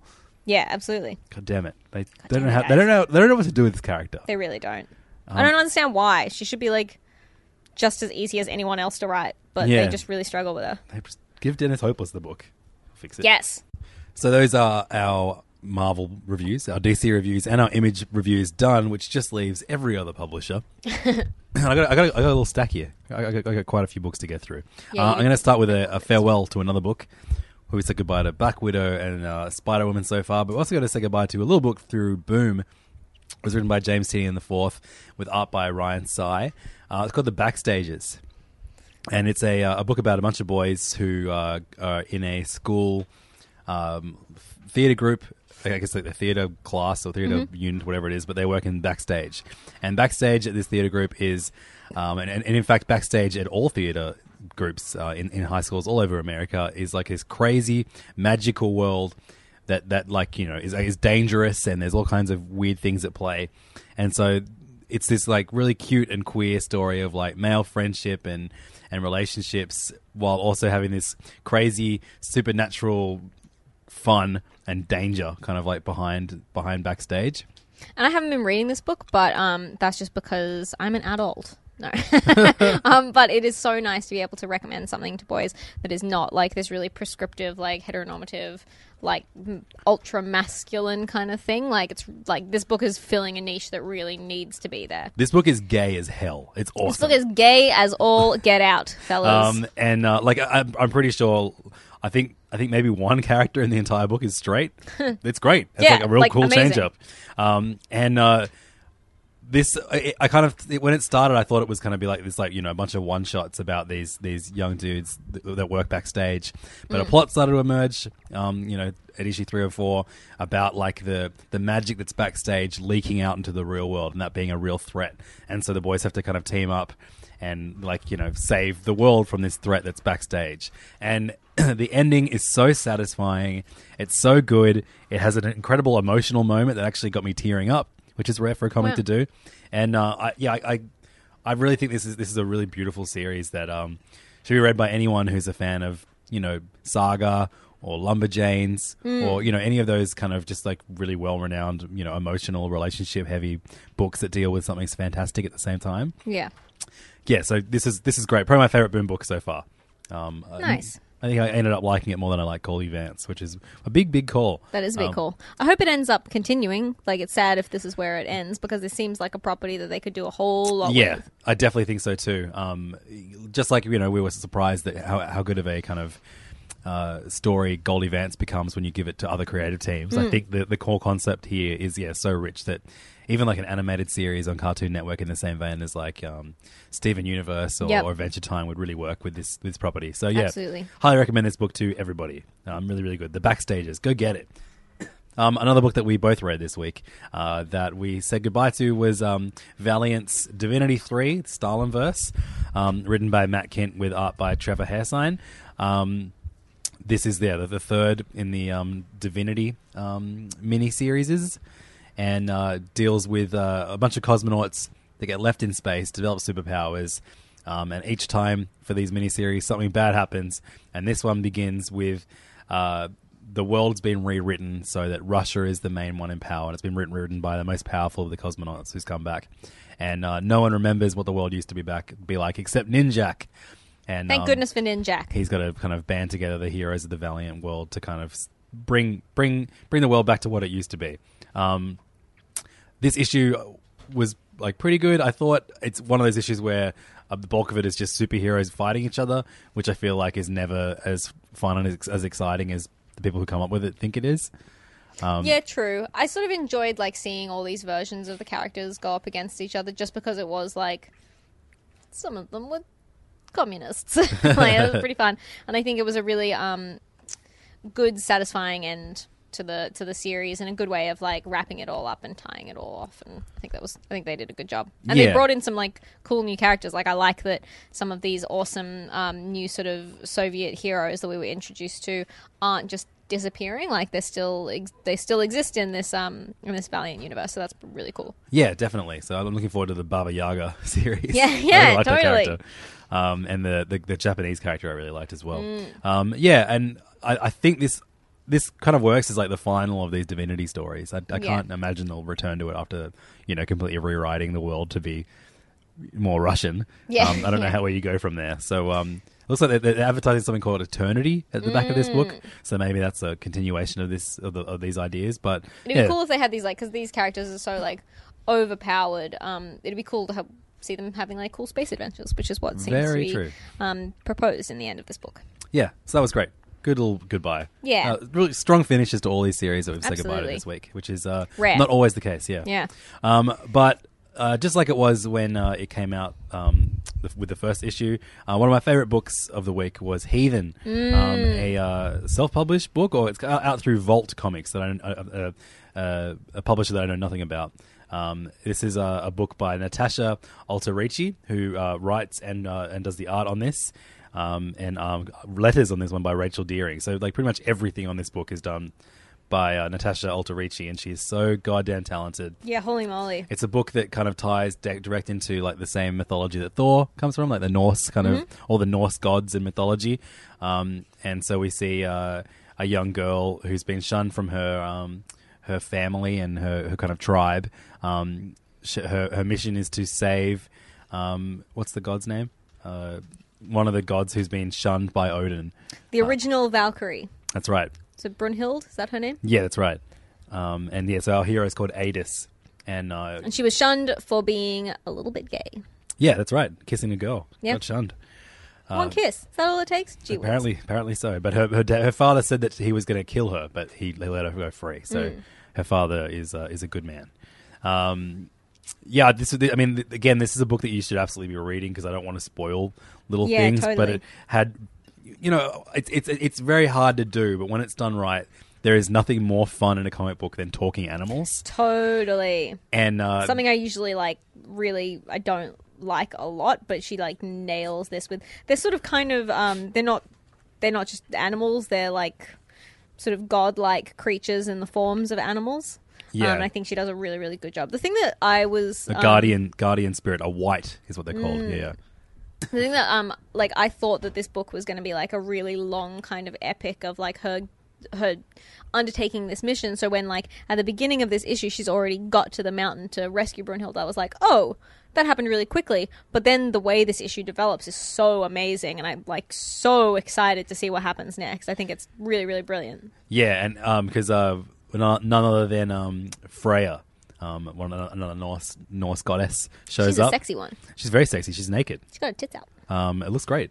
The art in this is phenomenal. And the colors as well. The color palette is really, really like minimal and powerful. It's great. But yeah, she's I guess going to be like the main threat now. It's really cool. You have this this girl who's so keen to prove herself amidst gods. It's a really rich world. It's awesome. Yeah, really, really brilliant. And it's so nice to see a pure creative vision from one voice, Yeah, definitely. It's a real treat. Yeah, the serious stamp is what this gets of approval. That is, you should be reading Heathen. Yeah, please, guys, it's a phenomenal book. Also, another one of my absolute favorite books that came out this week, just like it was the week it came out, was Animal Noir. The IDW book, which is written and drawn by Izar Lunacek, with co-written with Netch Duran. And this is a book about basically a detective who is a giraffe in a world full of talking animals. We said when it's done well, it's the best. Yep. And this was like this world is so well realized. It's like this, it's like imagine Zootopia, the Disney movie that came out last year. That won an Oscar, but but fucked up. Yeah. And a bit more explores why animals living side by side doesn't really necessarily work. And so they kind of, they almost divide themselves up in society in different boroughs, and there are rules, and some of them still eat meat, in darkened porn theaters. Yeah. While they watch hunt porn. It's so clever. It's so gritty, but still so fun, and it does have moments of pure cartooning. Yeah. But the story's so engaging, and it's just nothing. It's not like anything else on the shelves at the moment. It's such a fun, compelling read, and the way that they've really, really sat down and thought about how all these different kinds of animals would live together in a society, and what the interactions would be like, and what their community would be like, and how they would interact with this community. And it's so clever, and it's so well done. And you say a anthropomorphic detective written by a European comic about talking animal detective, and mine immediately goes to Black Sad, which often does class social issues through animals. I actually think this comic is more successful in that than Black Sad is. I love Black Sad. Yeah. But I think I adore this comic. Yeah, this is so fun. And it's naturally going to get a lot of Black Sad comparisons. There is a Black Sad comparison on the front cover, but they're just they're super different books, Yeah. This is excellent. What's the Blacksad comparison? The fucker? Kevin Eastman. Oh, Kevin Eastman said it's like Fritz the cat meets Blacksad. Yeah, okay, I give you that. Yeah. And then there's the backup material is so great. It just builds on the world even more. Yeah. It depicts. There's a fake magazine article about the porn theater that the bulk of this issue is set inside. And that's the thing about throughout this history. book is it has that real iceberg feel. Like you feel like there's so much back matter that they've created and there's so much research that they've done and we're just getting to see this like really fun tip. Yeah, agreed. This is an awesome book. Another serious stamp, we're going to call it that, or something better. I mean, I guess you are. I was wondering, there are a handful of books that I think should be getting all of our listeners reading, and this is definitely absolutely. one of them. Yeah, please pick this book up, guys. Also, let me know what we should call those books, because Yeah. Serious Stamp's a dumb name for idiots. Also from IDW this week, The Comic Book History of Comics, a book that I go on about each time it comes out, because it's a book that Siobhan would love, even though you hate history. I love history. then I've you'd just love read it. a lot of comic book history. But have you read it in comic book Books. form? No, I guess not. So this issue, it's written by Fred Van Lente, with art by Ryan Dunleavy. It's a coloured reprint of a graphic novel that they did years ago, but it's coming out in single issue format with colours. This issue opens with like an origin story for how Robert Crumb got into comics with his brother, and then Is it really pervy? No. It uses Disney as the bridge to kind of like bridge all these different things happening in time together. And then the bulk of this issue is about Stan Lee and the kind of how Marvel gets started and how like basically like, you know, it wasn't until Stan Lee kind of was able to take charge of the comics that he was making that he was able to make them successful. And you know, we've learned about comic book censorship. We've learned about so many different things that have gotten us to this. And Jack Kirby has always been like in the background since the first issue of this. It's really well done. It juggles the characters so well. And also it has like the evolution of the superhero. Oh, fun. And so we have like Golden Age. It's like this, you know, guy in like a cape and bandana saying the mystic cape that mysterious wizard gave me has mystically given me the mystic powers of the flaming cape. I must now use these strange and wondrous powers to save Wanda Whitebread from that oriental mastermind, Dr. Japanaz. Then the Silver Age is, Great Scott! My newly invented survival cape protected me from that neutron bomb explosion, but the radiation rays have transformed me into some kind of flaming cape. I must now use these strange and wondrous powers to save Wanda White from that godless Marxist mastermind, the Commissar. Awesome. And then finally, Modern Age is, Holy Christ rape. While I was trapped in that virtual reality stimulation, the nanomachines that top secretly military agency injected into me have ionized the air molecules around me into super hot plasma. Now I can seriously F up those terrorists and save President White while twittering about it on Facebook. Perfect. Really, really great shit. So yeah, I love this book. It's super fun and funny, and also teaches me about the medium that I review every week. What other comic can offer us that? Absolutely. From Dark Horse this week, Aliens Defiance, issue 10. You read this one, Siobhan. Take I sure the lead. did. This seems like it's wrapping up. Am I correct in that? I always feel like it's wrapping up, and then it just keeps going. And I sort of almost feel like it's coming to a really, really slow and sad stop. ending, yeah. Yeah. I mean, name one Alien story that ever ended well, though. Yeah, true. I just wish it ended quicker. Really? Kind of. I feel like it's dragging a little bit. Yeah, right. I don't know. I mean, because the bulk of this story is less about aliens and more about humanity. You have the cyborg that's trying to what do they call it? Is he a cyborg? What's he? Android. Android, that's the name. Android, who's basically making alterations to himself to make himself more human. And it's kind of more about that now than it is about aliens. Yeah, absolutely. And that was a tragic moment where like they sort of scan and find him to be like 100% human. I think that's what that was implying. Yeah. That was a confusing moment, but yeah, I think it came to that too. Yeah, look, I just think I still am enjoying this series. I just think that a lot of what's happened in maybe the last 2 or 3 issues could have been really condensed into one issue that would have been a bit more compelling. Yeah, I really like this issue, but yeah, I get where you're coming at that.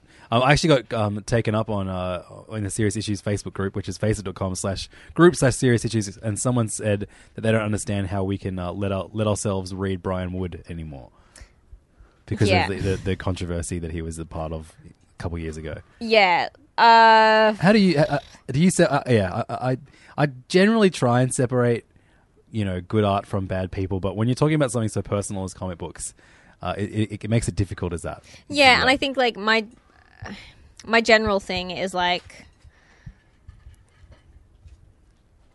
if it's someone that I really, really, really disapprove of, then put my money where my mouth is and not support their work.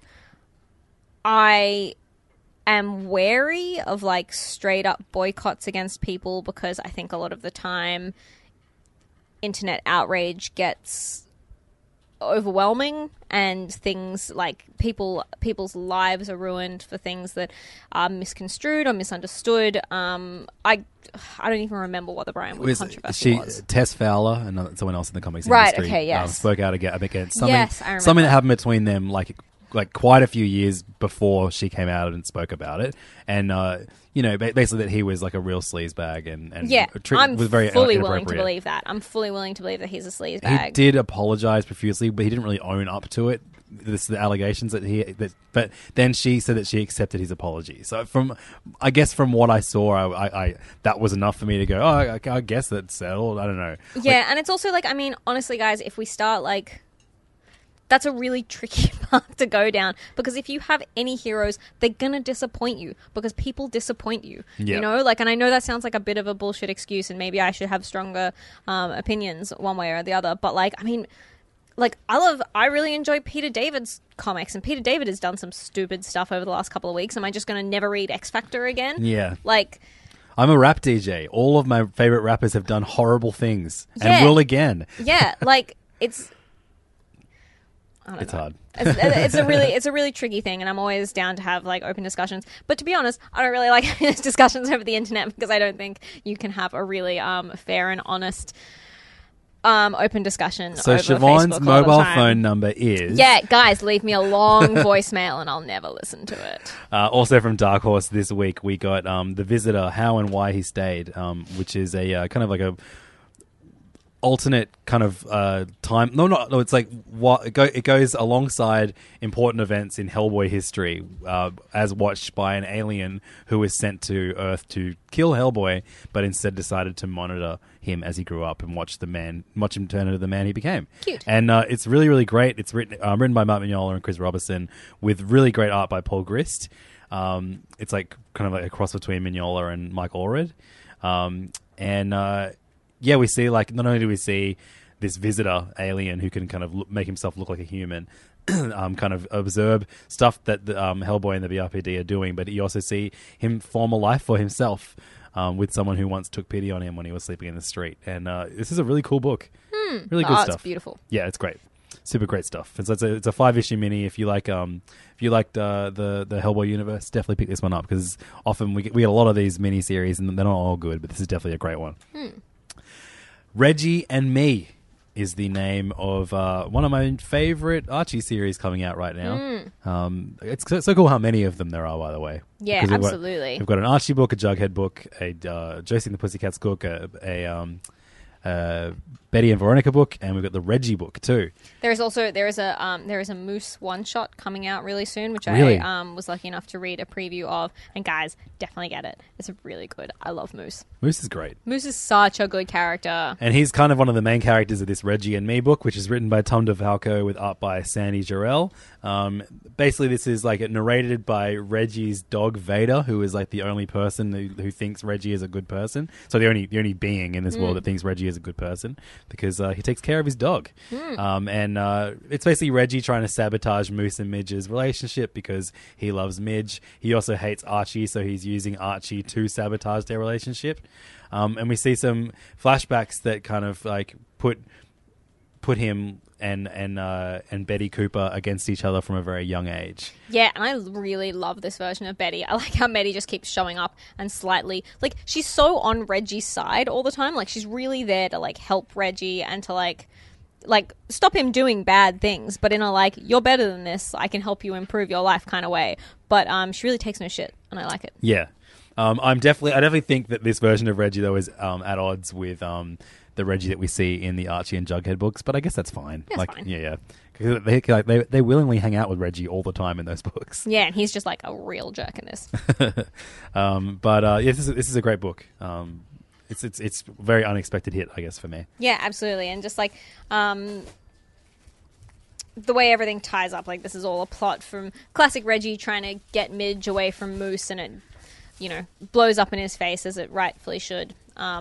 In the form of a punch. Yeah, and I think the next issue is going to be the final issue. This is just like a nice little mini series, and I think we're going to see some redemption for old Reg. Yeah, me too. Good stuff. Finally-ish. We got 2 books each. Hookjaw, number 4 by Cy Spurrier, Connor Boyle, Julia Brusco, and Rob Steen through Titan Comics. This is the comic book about the big killer shark called Hookjaw, but mainly it's about this, I don't know, increasingly political kind of pirates versus environmentalists versus big business, government agencies. This is awesome. The military and it's so gory. Oh my goodness. Yeah, two characters, 2 main characters die pretty horrifically in this, and suddenly in and this shockingly, issue. like it's one of the things that's really fun about create our own miniseries is people can die and they're not coming back, and it's shocking and cool. Yeah, totally. So yeah, I guess this is on one hand you're like really upset that it's a character that you really liked has just been ripped in half by a shark, but also in the next panel someone shoved a severed finger in the nose of another woman who is now having to like spill all her secrets. Yeah, at this gunpoint. is I really like this book. Has such a weird balance of horror and comedy, and they have such a funny attitude towards death and things like that in a way that I find really kind of refreshing. Yeah, definitely. And really enjoyable. I really like this. This was probably the least that we actually saw Hookjaw. Yes. In the entire comic, but I'm into it. I mean, but it's also the comic in which she kills 2 main characters. So yeah. I mean, that's the key to a successful shark book is that you don't show the shark that much. Yeah, absolutely. And when you do, you show him with half a body in his mouth. Yeah, still heaps fun. Still really enjoyable. Really like the series, guys. I read the 6th issue of Animosity by Marguerite Bennett and Raphael Delatorre, and Siobhan quit reading this a while ago. I did. And look, there's interesting ideas in this. I don't ever want to actually drop it. I'm not enjoying it as much as every issue that comes out, I enjoy it less and less. But there's so much Margaret Bennett has an incredible, vivid imagination and big ideas for this series. I just feel that we just see big ideas far too frequently and they never feel earned. Yeah. And there's no weight to them. It's just one dumb thing after the other. In this one we see these kind of figures that are wrapped in cloth with masks, and they don't know if it's people dressed up as animals or animals dressed up as people. Right. And it's a pretty high concept. There's also they think there's a dragon, and it's just another. It's okay. just basically. I just think a lot of these things could have been drawn out a little bit longer, and the story could be richer because of that. But the ideas are the wackiness also keeps me on board, so I'm still going to read it. I just I might stop talking about it at some point soon because I don't want to just say negative things about it each time. Yeah, absolutely, fair enough. I also read issue 5 of Peepland, which is out through Hardcase Crime, written by Christopher Faust and Gary Phillips with art by Andrea Camerini. Was this the finale? Yeah, this was the final issue. Could have said goodbye to this one in the goodbye section. I'm sorry, I'm bad at that. This is the sort of 1970s set, gritty sex worker crime book, if that makes sense. And this is they did the classic Hamlet wrap-up of everyone dies, and literally everyone, all of the characters you've grown to know and love over this series die in incredibly devastating ways, depressing ways. The bad guys die too, also. But yeah, really, a really tough ending and a tough read, but the right ending for this book, it couldn't have really ended any other way. Couldn't have ended with they all play baseball. Yeah, it couldn't have ended with a song and a dance. But yeah, a hard read. If you like really gritty crime comics, this is probably for you. I enjoyed it, but a sad ending. So those are our reviews for the week. Hope you enjoyed them. Hope you got some recommendations out of it for some books for you to pick up this week. You can pick up all of those books at King's Comics, which is located at 310 Pitt Street or kingscomics.com. That's the best place to get them. Also, while you're there, why not pick up the new comics that are coming out this week? There are a ton of them. We've had like 2 30-ish... last week was enormous, wasn't it? Yeah. Well, anyway, this week was, I only read 30-something comics, which is not very many for us. And we're back up to 50 this week. For I am at least. Some ones of note, we have a new series through Oni Press called Kim Reaper. Oh, I've read so much about that and I'm really keen to check it out. What's it about? It's fun. Grim Reaper, but she's cute goth. Oh, great. Say no more. But not like Death from Sandman. We're also getting a... I should have read more about this before I talked about it, but a new image book. Christ. Yeah, a new image book called Rock Candy Mountain. Mm-hmm. Have you heard about this? Do you know about this one? I have, but I can't remember anything about it. I think it looks... the cover looks great. We've got Royals #1, which is a new Inhumans book by Al Ewing. Oh, we've also got Black Cloud #1, Jason Latour's new book. Oh, incredible. Excited about that one for sure. And then there's another image one-shot called Mighty Man, which looks like it could be fun. We get the second Love and Rockets in the new format cool. since they started doing those. We also get the second issue of Sun Bakery, the anthology book that we're very excited about. The first issue of X-Men Gold. And our beloved Motor Girl comes back for its 5th issue. Oh, and the second issue of another book that we loved called Extremity. Yeah. Oh, God, I'm excited to read that. Yeah. Also, of note, the Electric Sublime, which is that IDW series that we talked about a lot, that art crime book is coming out in trade, so I definitely recommend getting down to your local comic book store and picking up a copy of that. What's his name again? W. William something? W. Maxwell Price. That's right, W. Maxwell Price. Great writer. And there's a great artist on there too, Morazzo, whatever it is. Yep, Martin Morazzo. Yeah, awesome team. So that is our show for the day.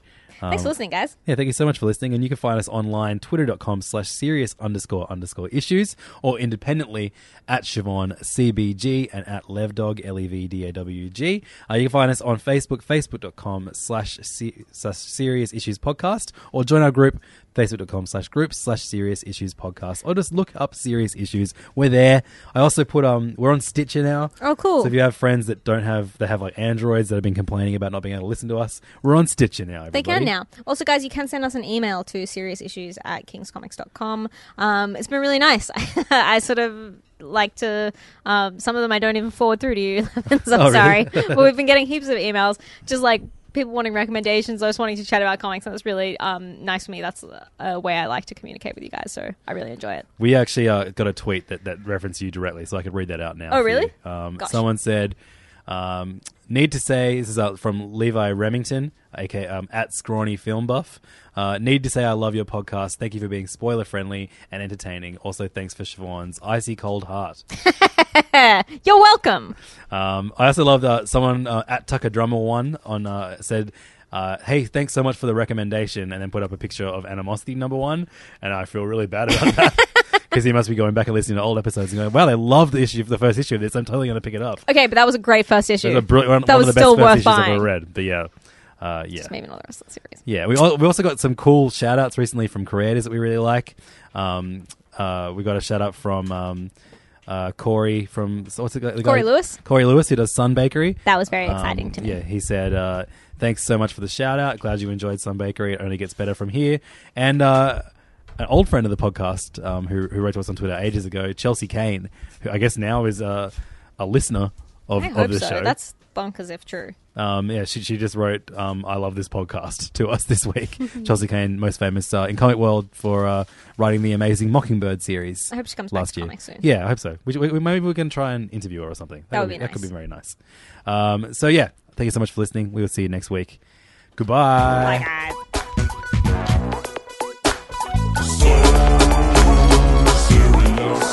Hey, this is Levins. Thanks so much for listening to Serious Issues. If you're not completely sick of my voice by now, why don't you check out one of my other podcasts? One is called Hey Fam, and it's about comedy and pop culture, so like comic book movies and comic book TV shows, all that kind of thing. The other one is called The Mitchin, and it's all about the food and bar scene in Sydney. You can find both of them on iTunes or download them directly at yolevins.com/podcasts.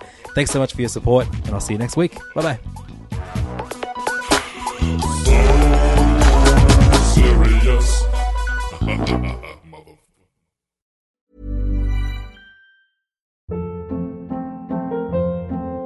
Hold up. What was that? Boring. No flavor. That was as bad as those leftovers you ate all week. Keke Palmer here, and it's time to say hello to something fresh and guilt-free. Hello Fresh. Jazz up dinner with pecan-crusted chicken or garlic butter shrimp scampi. Now that's music to my mouth. Hello Fresh. Let's get this dinner party started. Discover all the delicious possibilities at hellofresh.com. Planning for your next trip? Elevate your travel style with Quince. Quince has all the jet-setting essentials you'll want for your next getaway, like European linen, premium luggage options, buttery soft Italian leather bags, and so much more. And is all priced at 50 to 80% less than similar brands. Plus, Quince only works with factories that use safe and ethical manufacturing practices.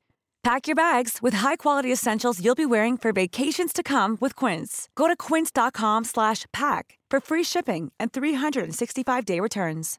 When it comes to your finances, you think you've done it all. You've saved, you've researched, and you've invested all that you can. Now it's time to take those investments to the next level by using the brand behind every great investor, Yahoo Finance. As America's #1 finance destination, Yahoo Finance has everything you need, whether you're a seasoned trader or just dipping your toes into the market. Join the millions of investors who trust Yahoo Finance to guide them on their financial journey. For comprehensive financial news and analysis, visit yahoofinance.com. The #1 financial destination, yahoofinance.com.